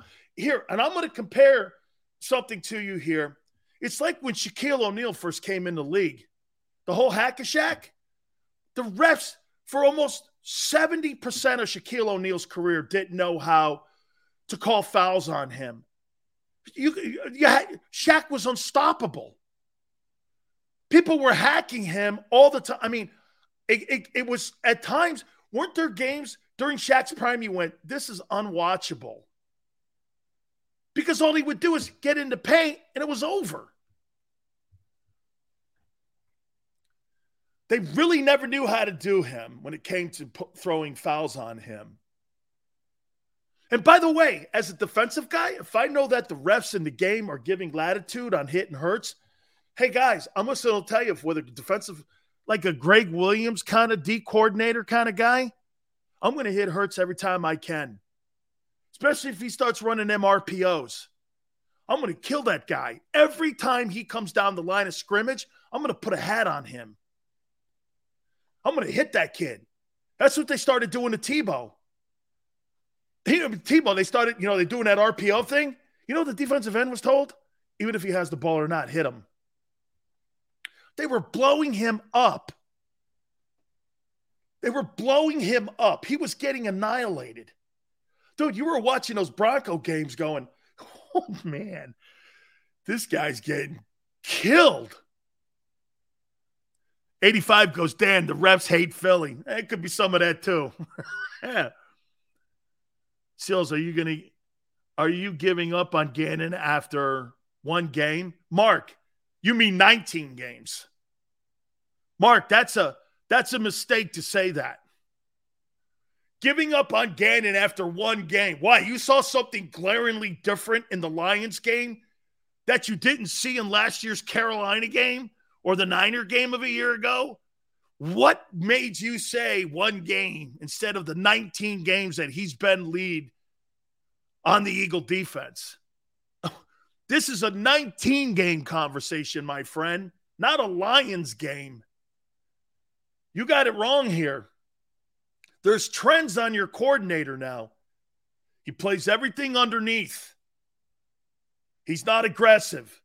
He has no clue on presence and feel of game with blitzing. Middle of the game, he blitzes. You're up 31-17. You get a bunch of 3 and outs. He stops.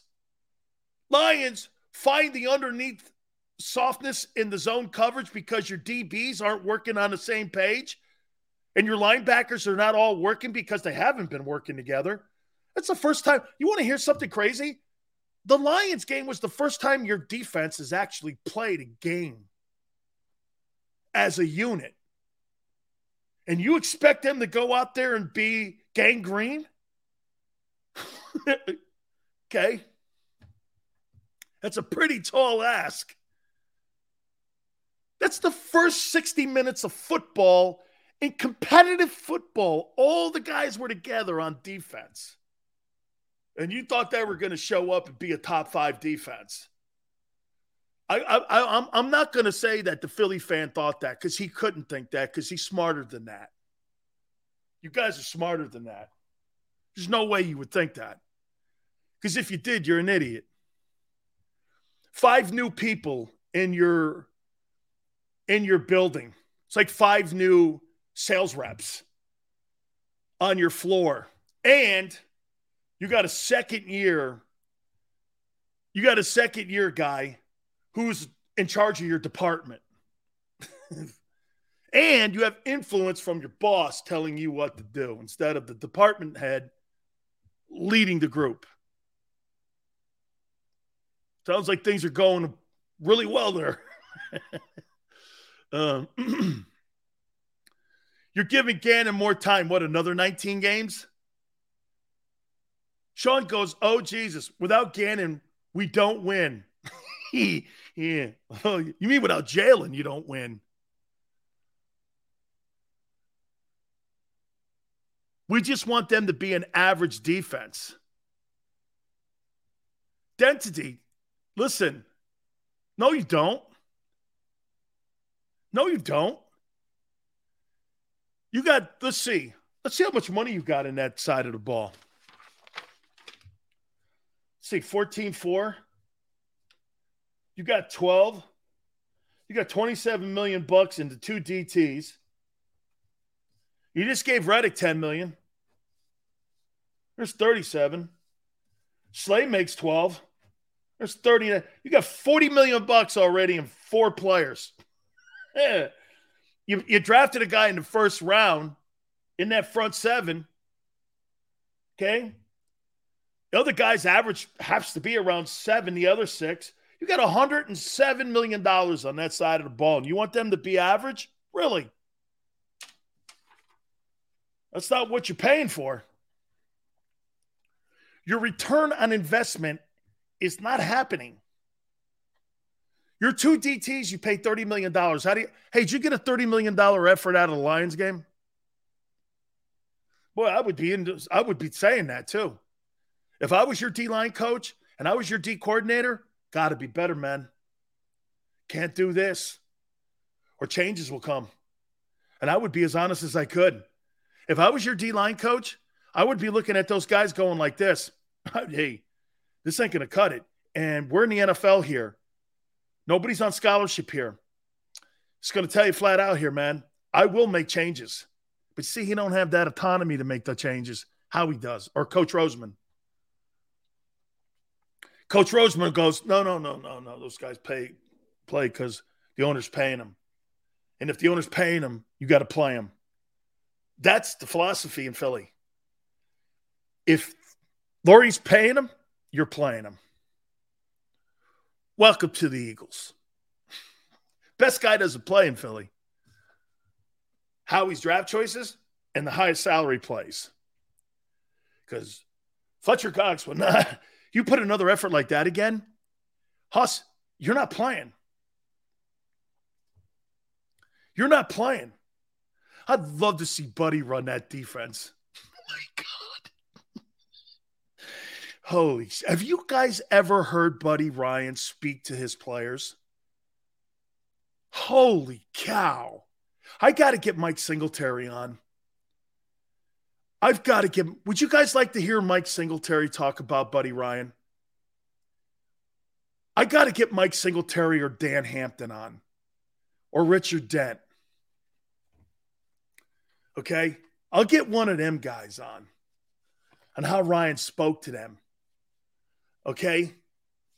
Do you know what he used to tell Mike Singletary? He was arguably one of the top 3 middle linebackers in the history of the game.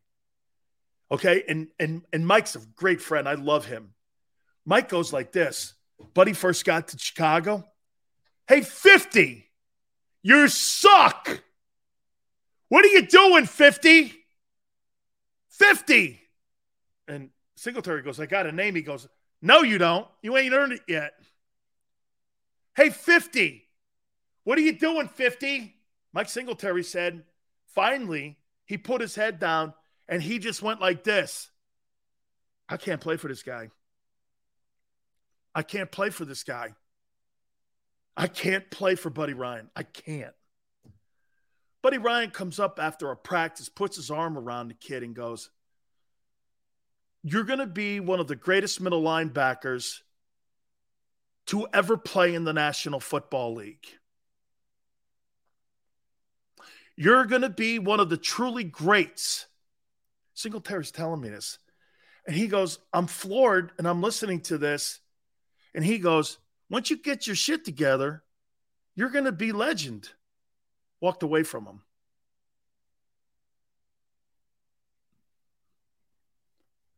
And this goes back to a story that I tell you guys all the time. My coach is Jimmy Johnson. Sileo, what are you doing? Get your head front side. What the F are you doing? Hey, run to the ball. Pursuit angles. Hit that guy. Finally, man, Jimmy comes over to me, starts screaming at me. Finally, man, I just stood up and I went, stop fucking hollering at me. Why are you hollering at me? Jimmy goes like this. Worry when I don't. I melted like butter in a pan. Son, worry when I don't, and I'm not on your ass. Because when I'm not on your ass, it's over. It's over. Hit the like button. Hour 3, Jason Cole will join us. We'll talk some NFL. Chiefs and Chargers tonight should be a great one. How you watching it? Keep it here on the National Football Show.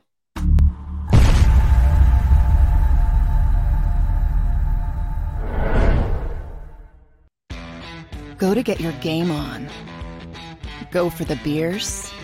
Go for the cheers. Go for the hit and the hits. Go for the stakes and the stakes. Go to get your parlay on. Go to get your party on. Go for the scene. Go for the screens. Go for the gallery. Go for the win. Go to Ocean. Visit theoceanac.com to plan your visit. Philadelphia fans, we're cut from a different cloth. Born into a brotherhood and bonded to our team for life. We believe anything is possible because we've witnessed the impossible. While we may be from different neighborhoods, come Sunday, we are one, and we will be heard. Pondley Hockey, official partner of the Philadelphia Eagles. It's the #1 news at 10 p.m. Action News on PHL 17. Join Shari Williams, Gray Hall, Deuces Rogers, and meteorologist Adam Joseph for all the big stories at a time that's right for you. Action News at 10 p.m. on PHL 17. I get scared sometimes. Of a lot of things. Joining in. decisions, The dark. the dark. But I once heard someone say, But as I always say, it's okay to be afraid as long as you face the fear. and keep moving forward. Wherever you are in life, count on the name trusted in insurance for over 80 years. Independence Blue Cross.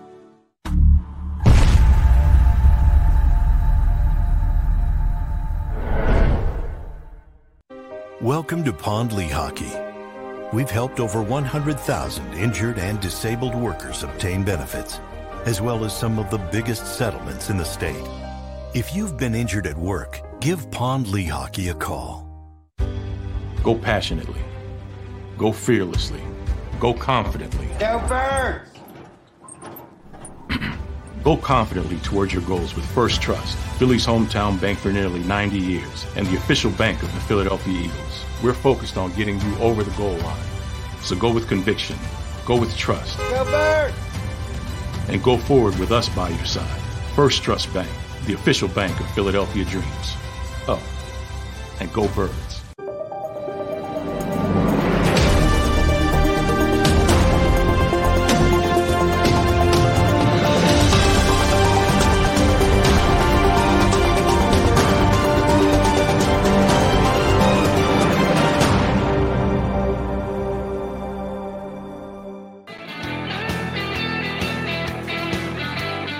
Hour 3, National Football Show with your boy Big Sills, our boy Jason Cole, Pro Football NFL Hall of Fame voter, will be with you at the bottom of the hour from Fansided. We'll get his thoughts on the NFC East. Also, we'll talk a little bit about tonight's ball game with the Chiefs and the Chargers. Before I get back into the Eagles here, so wait a minute here. Justin Herbert needs 329 yards for 10,000 passing yards and 2 years and 2 games. Is that right? And some of you compared Jalen Hurts to Justin Herbert? Hey, please, if I could ask you, do not do that again. You want to see gunslingers tonight? You're going to see 2 quarterbacks that can spin the pill tonight. Well, that's if you can watch it. Amazon Prime. Look at the NFL, man. It's good for our business. NFL is telling you where everything is going, streaming. Hollywood's telling you that. Netflix and all this stuff. Sports is going to be all over streaming soon. The networks are going to be, guess what? The networks who pay all the money now are going to be in a bidding war with places like Google, Twitter, Facebook, Amazon, places like that. We're going to change the game. Get ready. You ready for this? Pay-per-view Super Bowls. Watch this. Hey, if I pay $45 to watch Mike Tyson at 54, fight Roy Jones, I'll spend $100 to watch the Super Bowl. And don't say you wouldn't. This is going to be another revenue stream for the NFL. The NFL is going, this is, quite frankly, this Thursday night is the beginning of pay-per-view Super Bowl. They're going to make that thing a pay-per-view event. That's what they're aiming at with this. This is a big deal. This is the precursor to that. You know, hey, you pay for the NFL ticket, you kind of bitch about it. What is it, like $380 or something like that? Wait till you have to pay for the Super Bowl. Hey, man, this is going to be okay. Hey, East Canada goes, F that, I wouldn't. I don't know. It's the biggest viewed American sporting event every single year. Okay? It is. I guarantee you, man, they're aiming at making the Super Bowl a pay-per-view event. Why wouldn't they? You got it. Halftime then becomes more of a theater event. Why do you think Jay-Z's involved with it? Dude, they got big things coming. The illegal streaming will be through the roof. Hey, watch this. Hey, Sean? Yeah, man, I've got a special way of how I'm watching the game tonight. I got a special way how I'm watching the game tonight, man. Okay? $50. Okay? Yeah, whatever, man. Okay. Let's reset here. How you guys feeling? Okay, listen. Is it too much? Here, I'll go down the line of some of you on what you guys have been saying here. You think it's too much overreaction after the Lions game? See, I look at this different. I'm not looking at it from just a Lions game. I'm looking at it more on trends and how this whole thing has evaporated and evolved over last year and where we are today. Plus the exhibition season. I've kind of put it all in one pot. Okay? So I'm not just looking at it through the lens of the Lions game. I'm looking at it through everything here. Y'all said it was like a preseason game. 155 yards isn't garbage. I'm not sure what and who said that I said that. Okay. Now the Eagles must be better. Won a Super Bowl this year. Dude. Density. Perfect. So do I. Lions are a good team. Joe, that may end up being true. Well, they're clearly better than a year ago. Pick and goes, the whole league is overreacting about their teams. That's why I'm not concerned about the Packers yet. You got a guy who's a 4-time MVP, 2 times in a row now. I'm not concerned too much about the Packers. We'll see over these next couple weeks here. Joseph goes, I always knew Gannon was trash. You know why you knew it? You saw it in week 1, didn't you, last year, and how he played defense, and it made you concerned. Even in the Atlanta game last year. I said the same thing in the Atlanta game last year. I'm like, man, that's not really bringing a lot of pressure. It's kind of like vanilla. I thought it was just his first game and what have you and such. And I was like, man, I was like, Packers have 0 offense. I don't know about that. I think that guy who is the quarterback and the reigning MVP, I think he's going to be all right. Said the same thing a couple of years ago to him, and he went like this, RELAX. And he told you to relax, and then he went on to win 13 ball games. I can't wait to see Commander Wentz this weekend. Woo-wee! Comeback player of the year in the National Football League.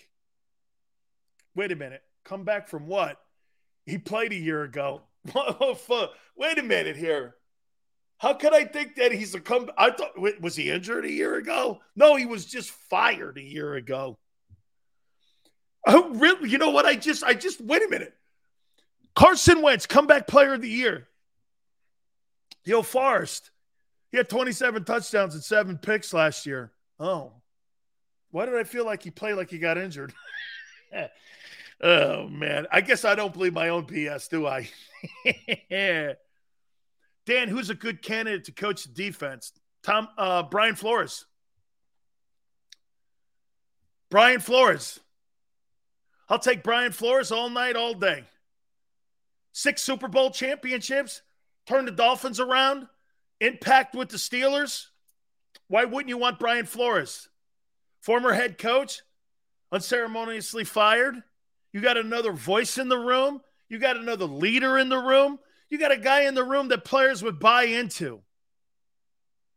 Let me ask you something here, but here's the undermining point to this. If Brian Flores walks into a room and Nick Sirianni's in that room, the only person you have on your coaching staff that I would give a shit said anything to me would be Jeff Stoutland. Tracy, because I know Tracy, though, so that's a little unfair. Brian Flores says something. What do you think, Coach? Should I play a 3 technique or should I play a head up? Should I shade it? You think I should cheat? You think I can cheat? Would you be okay with me cheating on the 3 technique? Or would you rather have me in a wide 5? Do you want to tilt me on the nose? Hey, do you mind if we kind of go back from a 0 to a 1 to a 2? Can we play around in there? Can we have a little bit more latitude to move around? And he's that kind of guy. Because what he'll say to you is this. And here's the problem with your team. Fletcher and Hardgrave are pinned to positions. They're afraid to move around. Because why? You have to. Seth will tell you this all the time. You know what Jerome used to do in that gangrene defense? He'd look at Seth and go like this. Hey, Seth, I'm going to jump the gap here. And that would tell Seth, instead of lining up in his gap, he would line up more, and they were communicating. Nobody minds you doing something and gambling as long as you tell the rest of your team you're doing it. And you guys are all on the same page. This is what Seth would do. Jerome would go like this. I'm going to jump the gap. Seth would turn around to Wes Hopkins and go like this. Hey, watch out for the run. Jerome's going to hit the A gap. So let's play more towards the shade on the 1. And they were communicating all the way to the back line. You see any of that out there? How could you? Get 5 new guys back there who don't even know what the hell they're doing. There's no possible way you're on the same page. None. That was the first 60 minutes of football they played all year. No way. Absolutely no way. Flores would have total control of the defense. Set beside Nick. Yeah, but then you gotta have Brian Flores in that room, and you gotta have Coach Roseman in there too. Hey, Coach Roseman, how you doing? Who's Coach Roseman? The GM? Yeah, he wears dual hats. He's part of the offensive coordinator's role and also the D coordinator's role, and he's the GM. Oh, and by the way, he also goes out and shops for Starbucks for the whole staff before meetings every day. That's what this guy does. He does everything. This guy's a master of everything. Oh, wait. Yeah, he's a master of everything, man. This is why this guy hurts his credibility as GM. Do you know what a great general manager Howie Roseman would be if he just shut his mouth and got out of the way and let the team be coached by his team and the people he hires? You would look at Howie Roseman and go, it ain't the GM. Now you do say it's the GM. Watch this. Howie had such a great offseason, and he actually poisoned himself on Sunday. How do you do that? You actually poisoned yourself in all the great things you did because Jonathan Gannon let the cat out of the bag. Yeah, Howie's in the room. Oh, Howie, he tells us who to play and who not to play. Really? He tells us who not to play and play? Jonathan Gannon knocked him out. Classic. Gannon hears it, and he couldn't take it anymore. And it was the first mistake he's made as an Eagle coach. And it's the biggest mistake you can make. Dude, you could call anybody else out in that organization. You can't make a mistake with that guy. That guy now, check one on Jonathan Gannon. I think Jonathan Gannon's got a check mark. By the way, Jason Cole, bottom of the hour. We'll talk NFC East and Eagles with him and get his opinion. Huh? You think Howie's not doing this? Hey, let's put a bug on that guy's phone over there. Yeah, why don't you put a bug on that guy's phone? By the way, I want all paperwork that he gets from all the coaches to come to my office. Hey, and tell him this, too. I want to see him. Oh, yes, sir. No more of that. Ask you a question. Leave my name out of your mouth. You give him a Will Smith. Hey, Jonathan Gannon, leave my name out of your mouth. How you doing? Then I think Howie has turned on Jeff. Dude, he's a good GM. Let him do what he's great at, his job, and that's it. Correct. You're dead on. Dude, he's really good at caps. He's good at, he's finally figured out, let his personnel people figure out, hey, and is this really that hard of a, get this, is this really that hard to figure out? 58 guys were drafted out of Alabama and are on first day opening rosters, and 53 guys are from LSU on opening day rosters. Gee, I might want to recruit the SEC. I mean, I don't know about you, but, you know, Ohio State, LSU, Alabama, and the SEC. I don't know about you, but I'm not going to stray too far from that. Okay? My chances of success in the SEC as a personnel guy are 10-1. Me going into Mountain West and getting a guy like Jordan Love. Finding a guy like Josh Allen, do you know how lucky? You know it's luck. Josh Allen's a Mountain West guy. Okay? He's a Mountain West guy. CIA Howie. Hey, why don't you bring your playbook over here, Jonathan Gannon? Gannon better not have any more. Oh, I agree. They'll come up with some reason to blow his ass out. Gannon protecting himself from credit. It's what happens. Hey, we all know this. Sean, right? You hear a ton of crap all the time. Ton of crap. It starts to build up, man. You blow your stack a little bit. You lose a little poison. You say something you shouldn't. We all do it. And he did it. That's why there was a concerted effort to kind of set the record straight today a little bit with the Inquirer, IP, the press conference, and all of that. Now, he doesn't really have anything to say with the game plan. Really? Yeah, because we buy that. And you believe that. Nobody in the NFL believes that shit. Can't watch Thursday Night Football anymore. Brian, just go online and Google some things and you'll be able to get there. Trust me. Big Sills gets there. Gannon will be gone by the bye week. They're not going to do that. Howie's not firing somebody he hired in the middle of the bye week. The guy wouldn't get rid of Jalen Reagor. Oh, Jalen Reagor comes to town Monday night. You hear what the new coach in Minnesota said? This is Kevin O'Connell. You hear what he said? He's going to be special teams for us. Hey, by the way, you see the coach too, man? He refuses all access to the Philly media for interviews on him. He's like, no, we're not talking to anybody in Philly. Not doing it. Not doing it. Oh, man. This guy wants your ass, man. This guy wants nothing to do with anything. He's going to keep his guys here, and you're going to be over there in that corner. The Vikings are coming for you. Okay? Vikings are coming for you, dude. Yes, sir. Want nothing to do with you. He goes, I don't know. The head coach of the Vikings, man, was asked if he could do some press for the Philly media. He goes, not happening. I don't know if I've ever heard that. I think that's actually a fine.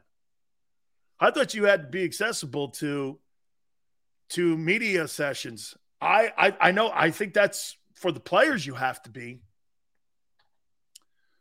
But I never heard a coach go, nah, I'm not talking to them. I'm not talking to them. Okay. Rule change this year. Media dudes cried about it.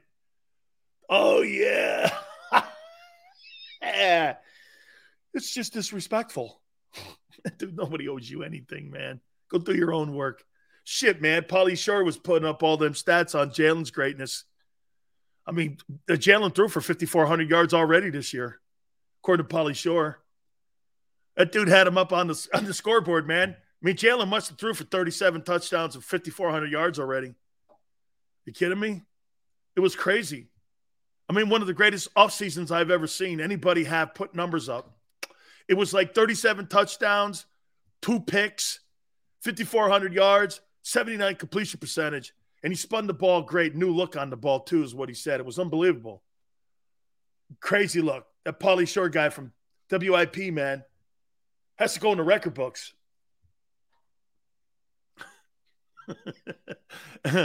He spun it, though, didn't he? Right?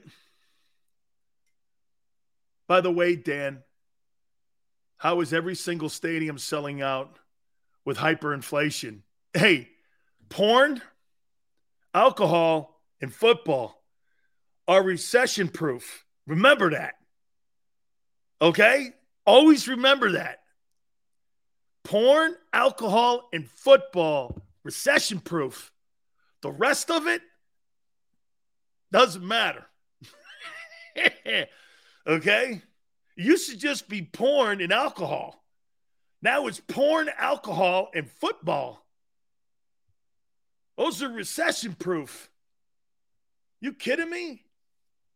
You're never going to have a problem in the NFL. Hey, how does the NFL continue to make money during a pandemic and every other league suffers? You know what was funny? The salary cap went down, but the NFL's revenue went up. The NFL's revenue went up, but players' salaries came back down. You swim with sharks, right? Sills, Minnesota's defense is horrible. Been horrible since 18. They look different against the Packers, and you're right. The reason that Vikings team was terrible a year ago, it wasn't the fact that their offense was bad. They had the least amount of turnovers of every team in the league, did the Vikings. The quarterback had like 7 picks or something. They had no turnovers. That defense, and I don't know why it played bad. They got some talent. Their 3 linebackers they have could be the best threesome in the league when it comes to a group. They got pass rushers. Their secondary solid. I don't know what happened. I think what happened, that locker room and that side of the football stopped listening, in my opinion, to Mike Zimmer. Mike Zimmer's a good coach. I like Mike Zimmer. And Mike Zimmer did fail, Yale. You know what, though, Yale? If you look at his record, he doesn't have an underwater record. He's going to get another opportunity. I wouldn't mind Mike Zimmer as my D coordinator in Philly. Mike Zimmer's another guy. He's down with Dion now at Jackson State, making $32,000 a year. He made $5 million last year. I mean, Mike Zimmer is a good coach. I know him from a long time ago. He's good people too. And he would get after those guys. He would totally get after those guys. I'm going to say one more thing here, and I want to transition over to this one more time about Jordan Davis. Guys, I'm not suggesting to you in any way here on September 15th, and I don't want you to leave this show today thinking that I think that the guy's a bum or he's a bust or anything yet. But here's another example of drafting a guy like you did Devontae Smith, and you really don't know how to properly utilize him. Bringing in a guy like Hassan Reddick, I don't know. It just doesn't look right. And it doesn't look like it fits. Devontae is a fine ball player. But in that system where they've had a ton of yards or a ton of catches at the wideout position, it's always been backs and tight ends. Never really wideouts. T.O. had that 04 year, was fantastic. There was a couple sporadic Macklin and Jackson years. The rest of them have been 800-900 yard kind of things. Nothing over the top. Okay? And when you get a guy like AJ, you go, you know why you're so impressed with that? Get this. You guys are so impressed with AJ Brown because you haven't seen it since 04. Think how long that is. You haven't seen a guy like, hey, Cooper Kupp does that every week. Justin Jefferson does that every week. Some of those receivers in Cincinnati do it every week. There's guys all over the league. That's not that. Look, 155 is a great day. Not saying it's not. I'm saying, but you go to some of those places, like Green Bay when they had Devontae Adams there, you know,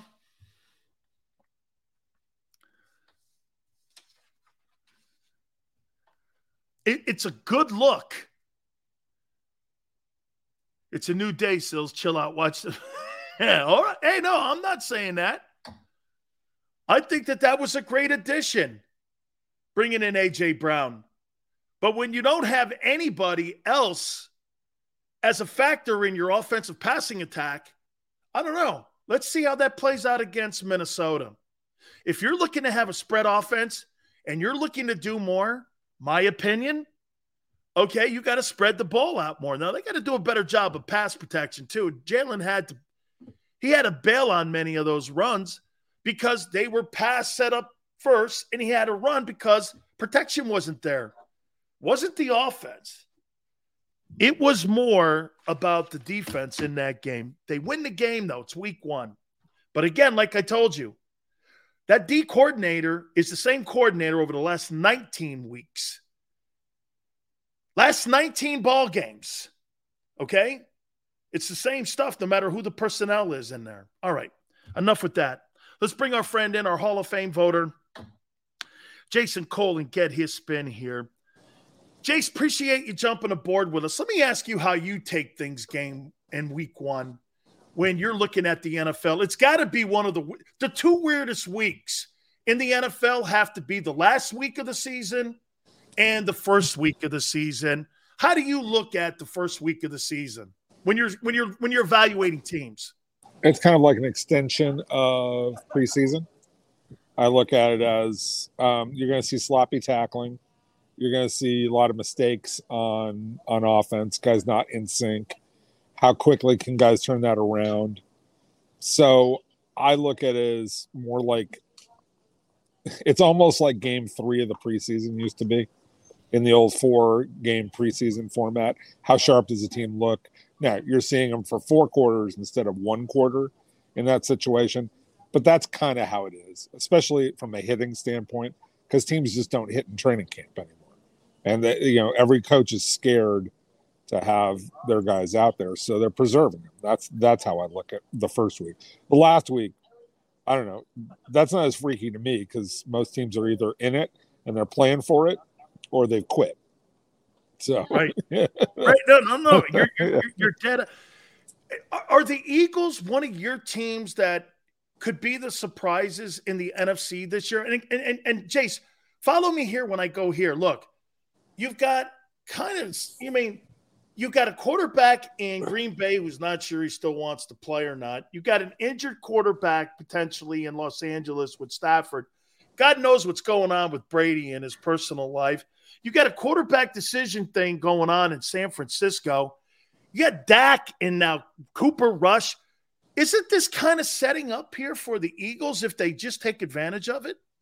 Yeah, absolutely. I think the Eagles are right there. And look, I'm not sure that Jalen Hurts is a great quarterback, but he might be good enough in this year, considering, Stafford, if his elbow is truly as bad as it seems to indicate. I mean, if they were chasing Jimmy Garoppolo the way that Adam Schefter reports, that tells you a lot about where they are with Stafford, right? And I think, Brady's going to be fine, but he is also 45, and their offensive line is terrible. So what is that going to be by the end of the season? Rodgers, I think they're going to be fine by the end of the season. I think they were going to win that division. Minnesota beat them up pretty good. Minnesota caught them at the right time in the opening week. But, I mean, if you look at the NFC East, you just kind of sit there and go, okay, the Giants will finally go the right direction. Washington will play hard because of Ron Rivera. And Dallas is already, they're pretty much shot already. And Mike McCarthy is probably freaking out from week to week because he knows they're just waiting for Sean Payton to decide he wants to come to Dallas. As a Hall of Fame voter and as a guy plugged into the league, give me your assessment of Howie Roseman. And the reason I ask you this, Jonathan Gannon, the defensive coordinator, came out and he kind of like spilled the beans a little bit that prior to us getting everything ready for game plan, we go over the game plan with the general manager and the head coach on what we want to look like. And that's the first time I've ever heard that a general manager outside of Jerry Jones is involved in a game plan for Sunday. And this was the D coordinator saying that. Is he too involved in too many areas of the team, and this is what gets in the way of him? Well, I don't know. I mean, what is he doing when he's listening? Is he listening because he wants to understand how they use personnel so he can learn more about football? Or is he signing off on this is what our attack is going to look like? You tell me. I don't know. I don't know. I fear that he's got too much involvement in the actual X's and O's and doesn't, because look, lay people do this all the time. They think they know football. They really don't. I remember, Mike Tannenbaum did this with the Jets. He said, oh, well, you eventually pick things up and you learn about personnel. No, you don't, Mike. Stick to the cap. Stick to being the guy who writes the contracts. Don't pretend that you know football. Okay, listen. If you're smart, you listen and say, okay, this is what we're trying to accomplish. And if you listen carefully enough, this is the type of players we want to have. But don't go beyond that point. And Tannenbaum did that with the Jets, which was his undoing. And he tried to continue to do that with the Dolphins when he went there. So I fear that Howie's going to fall into that same problem. But I don't know that. I don't know what the dynamic is. So I don't want to say definitively one way or another, but I worry about it when I hear that. Should people worry about the Cowboys this year? Do you think they're in huge trouble? Well, yeah. They got everybody hurt. They're hurt and overpaid. I don't know about overpaid. I never complain about what football players make. Okay. It doesn't matter. But I will just say this.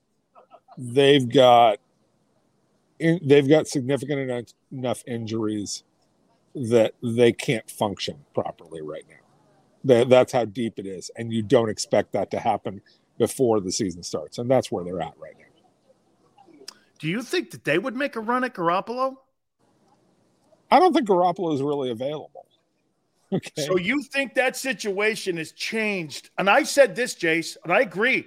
I think Garoppolo's starting in 3 weeks in San Francisco, and they're not getting rid of that guy. The only reason he's not starting now is because of the equity they spent on those 3 first-rounders to get in that 2-hole, and they sent those picks to Miami. It's the only reason, because that kid ain't it, man. I'm telling you. Well, look, I'd like to give Trey Lance a little bit more runway to find out what he is. But I can tell you this, for right now, he's not accurate enough and not consistent enough to be a championship contending quarterback, right? So that's why they go back to Garoppolo, even though I don't think he's terribly consistent. And he's the kind of guy, I put it this way.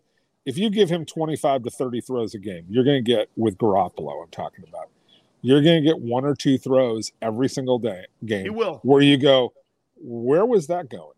What was he trying to do with that? And those are the kinds of plays that kill you in critical situations. The problem is that if you gave Trey Lance 25 to 30 throws right now, you'd probably have 3, 4, maybe 5 throws like that, and that's an even bigger problem. So, yes, I agree with you. Garoppolo eventually starts. I believe that the players in the locker room trust Garoppolo more than they trust Trey Lance. It's not a like or dislike thing. Right. Everything I hear about Trey Lance is a good kid, works hard, is there early, leaves late, does everything you need him to do. But he's not ready. Look, he hasn't played consistently since 2019. I know. It's last a year crazy at North thing. Dakota State. Jace's last year at North Dakota State, he played 1 game. The year before that, he played like 11 games, and he hasn't played in all this time. And I don't know where you're seeing. I don't know where people see how you evaluate a guy when you really don't have a lot of game film on him. To me, it's just like he looks like Colin Kaepernick playing. He's not even quite that good. Yeah, he's not like that. I He's think, not Colin Kaepernick even. No, he's not as good as Colin was. And Colin didn't last very long because I think a lot of things went to his head too fast and didn't work out. But Colin initially had talent, and he had played enough and got out there that you could see what his pluses and minuses were. I mean, they did, after all, managed to get to a Super Bowl and got within a couple of throws of winning that Super Bowl with Colin Kaepernick at quarterback. Now, they were driven by defense. I understand that. But he was there and could have easily won it. I can't see a team winning a Super Bowl this year with Trey Lance. That's not to say they never will, but I have no idea. The kid hasn't played enough. And this is the problem. Like, Kyle Shanahan, I think, panicked a little bit last year. He was also kind of that typical Shanahan pickiness at quarterback. Like, we can always do better. And it's like, sometimes you just have to live with what you have and build around it and make it work. And with Trey Lance, I think he panicked, went out and got a guy who just needs a lot of work. And it's hard to give a guy a lot of work when you're trying to win a title. Absolutely. I want to get over to Washington here. One of our viewers here wanted a question here, and I agree. I wanted to get into Wentz as well. Do you think Washington, after what you've seen, and I'll tell you this too, Jace, people are now looking more into what that Washington win over the Jags was. I know it's the Jags. I get it. But that's the same team that had Carson Wentz lose his job in Indianapolis. He's going against his former coach. And here's a guy that didn't have a lot of equity in that Washington locker room, or at least some of the players were like, they listen like everyone else. Guy's not a great leader. People question whether or not he's a guy you can rally around. I thought that was a big win for him. And the fact that, get this, it was a good start. How about this? It was a good launching point for him as they go into Detroit. Can you lean on Carson Wentz, you think? And does he have a bounce-back season? Even though he was 27 touchdowns and 7 picks last year. Leaning on Carson Wentz. I know. I get it. that is a loaded question, and the answer is no. You guide Carson Wentz, and I think you hope that you don't present yourself with too many situations where he has to go out and win the game, and you limit the number. And that hopefully when you do have those inevitable moments where you need a 2-minute drive or you need something to happen, like 30 seconds and you need to field a goal, will he make those plays? And will he then regain the confidence he had before the injury? Will he get back to that slowly but surely? But if you're saying, oh, we're going to lean on this guy right now, I mean, come on. I agree. Come on. I mean, like last year was the proof of it. You can't lean on that guy anymore. Philly found out. Indy found out really quickly. And Washington is taking a last gasp effort to see if they can be the one to finally fix him. That, he's hit bottom enough that he'll now work on whatever the problem is. I would say this, though, to his defense. I mean, you think that Matt Ryan is an upgrade? Well, they just tied the Texans.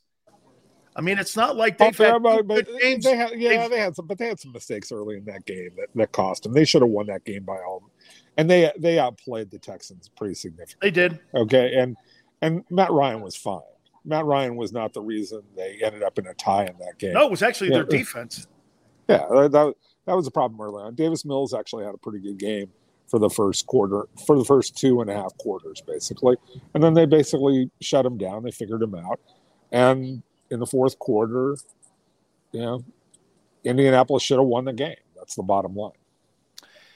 The Giants seem to have a different tempo about themselves with Brian Daboll in the room. I'm not suggesting that this thing's turned around, but I don't know, man. Barkley looked like one of the most important things that I think he was hired for, Jace. Mm-hmm. I think he was hired for 2 things: to reestablish Saquon Barkley and to see if he can fix Daniel Jones.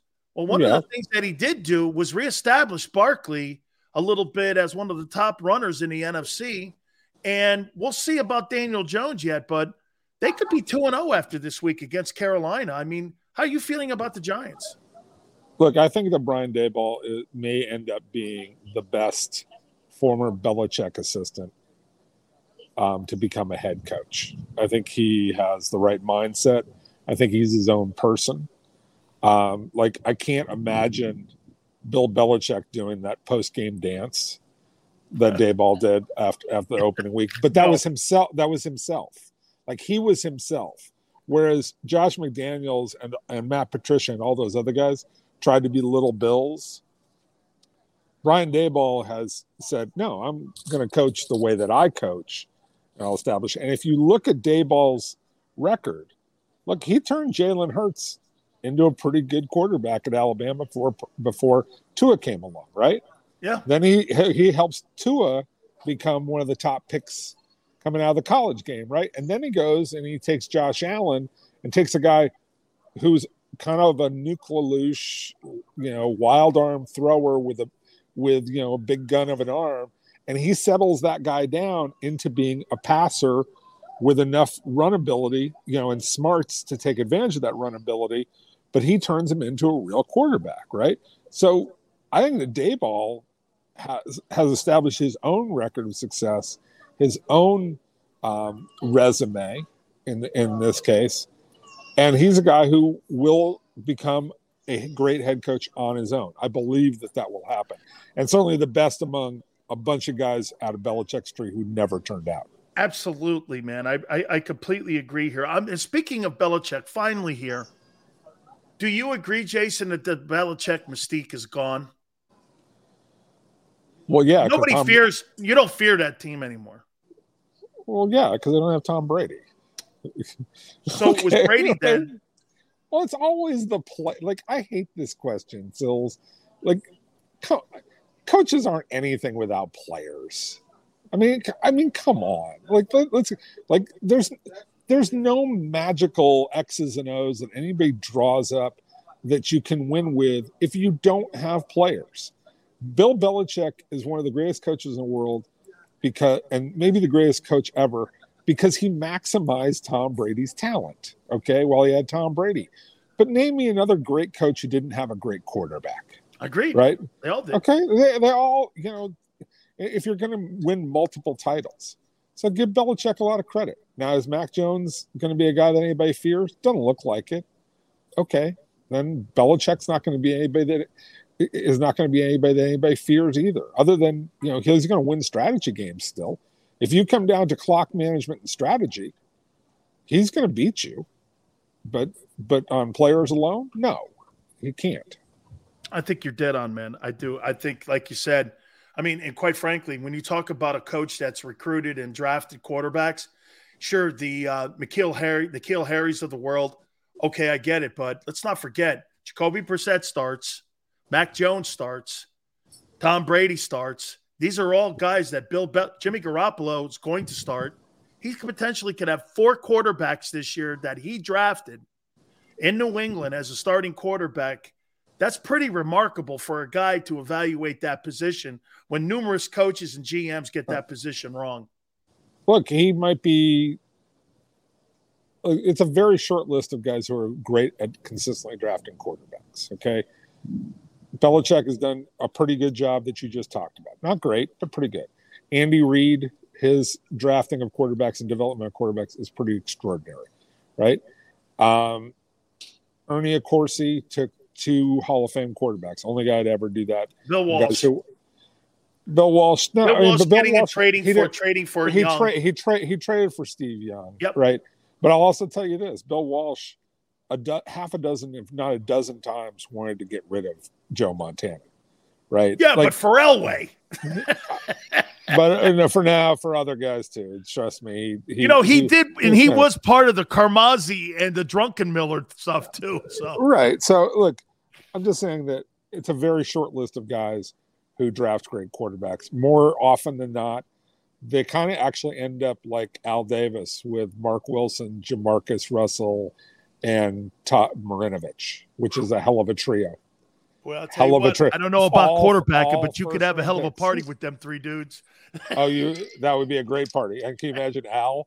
Al would be the host of the party, and he goes, "Yeah, going into a different room, you'll find Marinovich there." That'd be fantastic. Hey, unbelievable. Jace, thank you so much. Awesome stuff, brother. I appreciate you doing this. Have fun tonight. Thank you. Anytime, dude. Be good. You got it. That's our friend Jason Cole. All right, hit the like button. Keep it here on the National Football Show.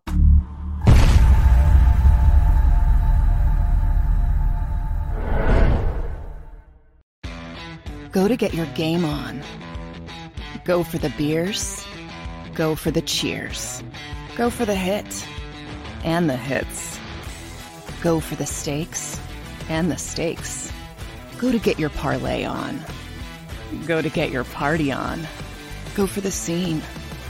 Go for the screens. Go for the gallery. Go for the win. Go to Ocean. Visit theoceanac.com to plan your visit. Philadelphia fans, we're cut from a different cloth. Born into a brotherhood and bonded to our team for life. We believe anything is possible because we've witnessed the impossible. While we may be from different neighborhoods, come Sunday, we are one, and we will be heard. Pondley Hockey, official partner of the Philadelphia Eagles. It's the #1 news at 10 p.m. Action News on PHL 17. Join Shari Williams, Gray Hall, Deuces Rogers, and meteorologist Adam Joseph for all the big stories at a time that's right for you. Action News at 10 p.m. on PHL 17. I get scared sometimes. Of a lot of things. Joining in. Decisions. The dark. The dark. But I once heard someone say, But as I always say, it's okay to be afraid. as long as you face the fear. And keep moving forward. Wherever you are in life, count on the name trusted in insurance for over 80 years. Independence Blue Cross.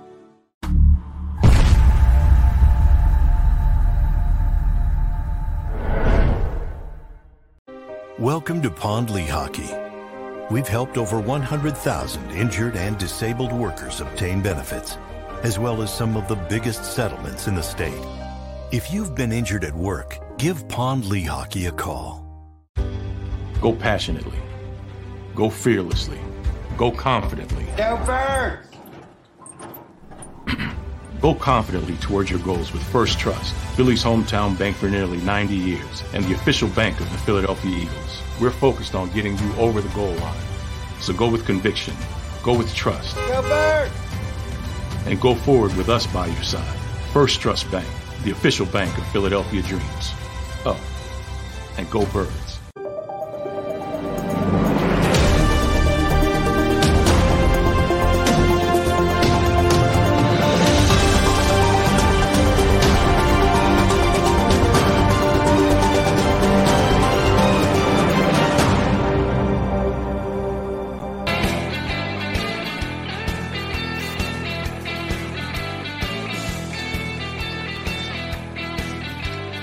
Big Sil's National Football Show. How y'all doing? Sound like Brian Kelly. How y'all doing up there? All you shit kickers, how you doing? Everybody good? Hey, man.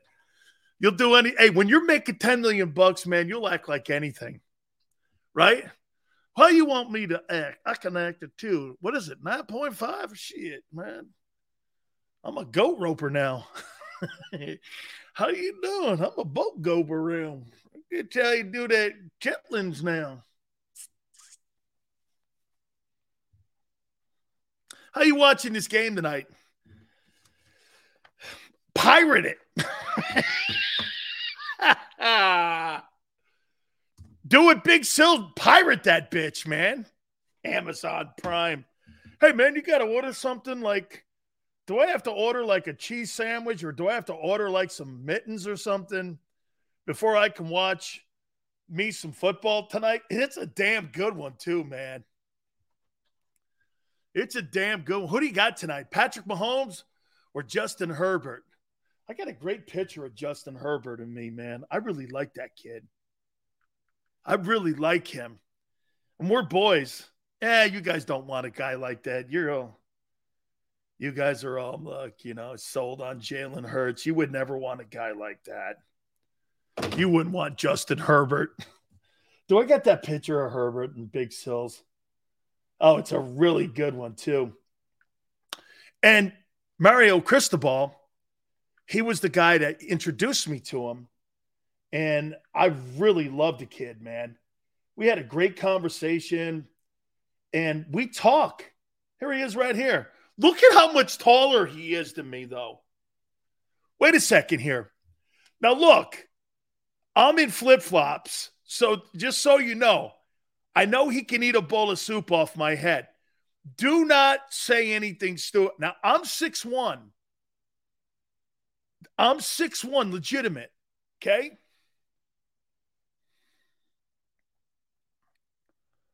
There's Big Sills and Justin Herbert. This guy could have ate a cream cheese sandwich off my head. Look at that. Look how much taller he is than me. I mean, this guy could eat a bowl of soup off my head.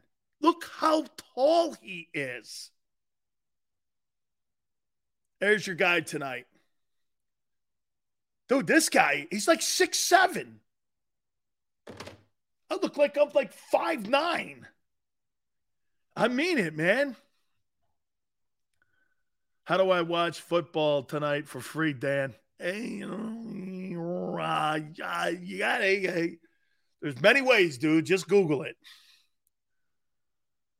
Dude, that kid is a big dude. And so I asked him, I go, hey, man, how's it been for you in the NFL? He goes, I go, what's been, I think it was about 2 weeks ago, I texted him. I asked him what his biggest deal was.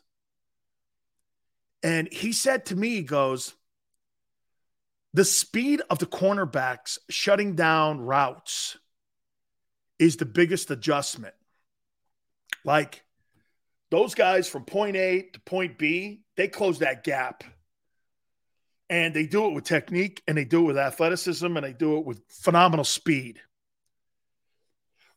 And he said, hey, that gap, so you got to get that ball out there quick.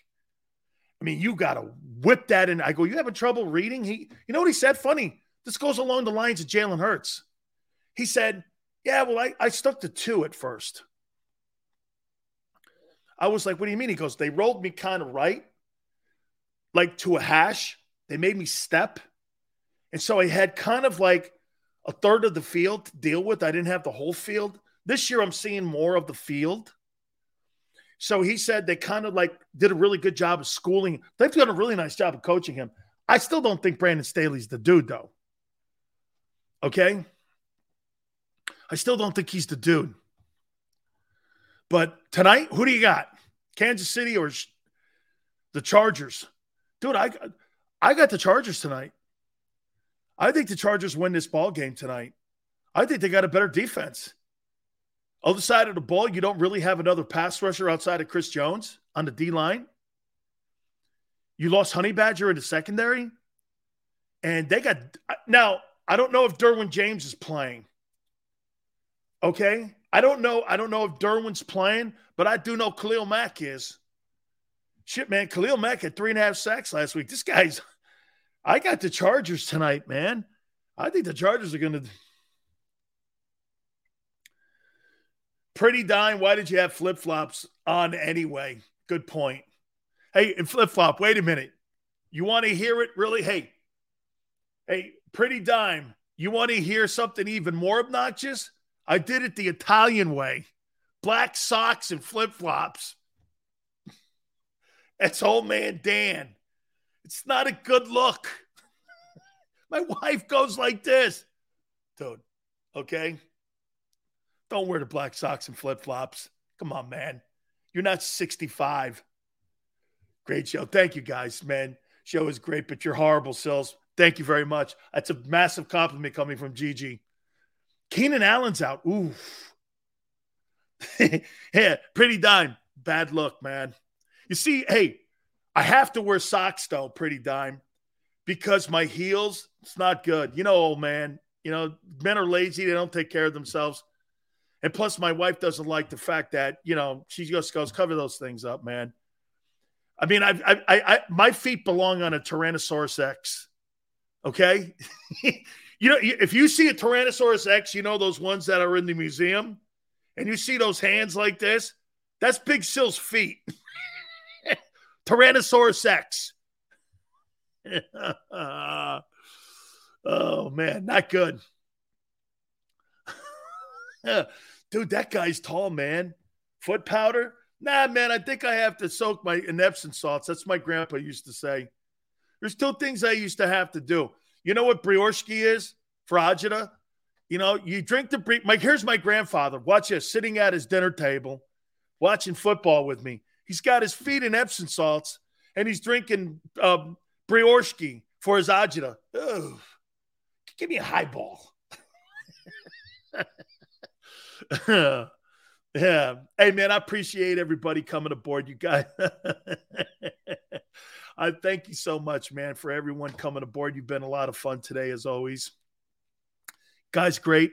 Please hit the like button. Xander, you were awesome, as always. Till tomorrow, 3 to 6, Football Friday.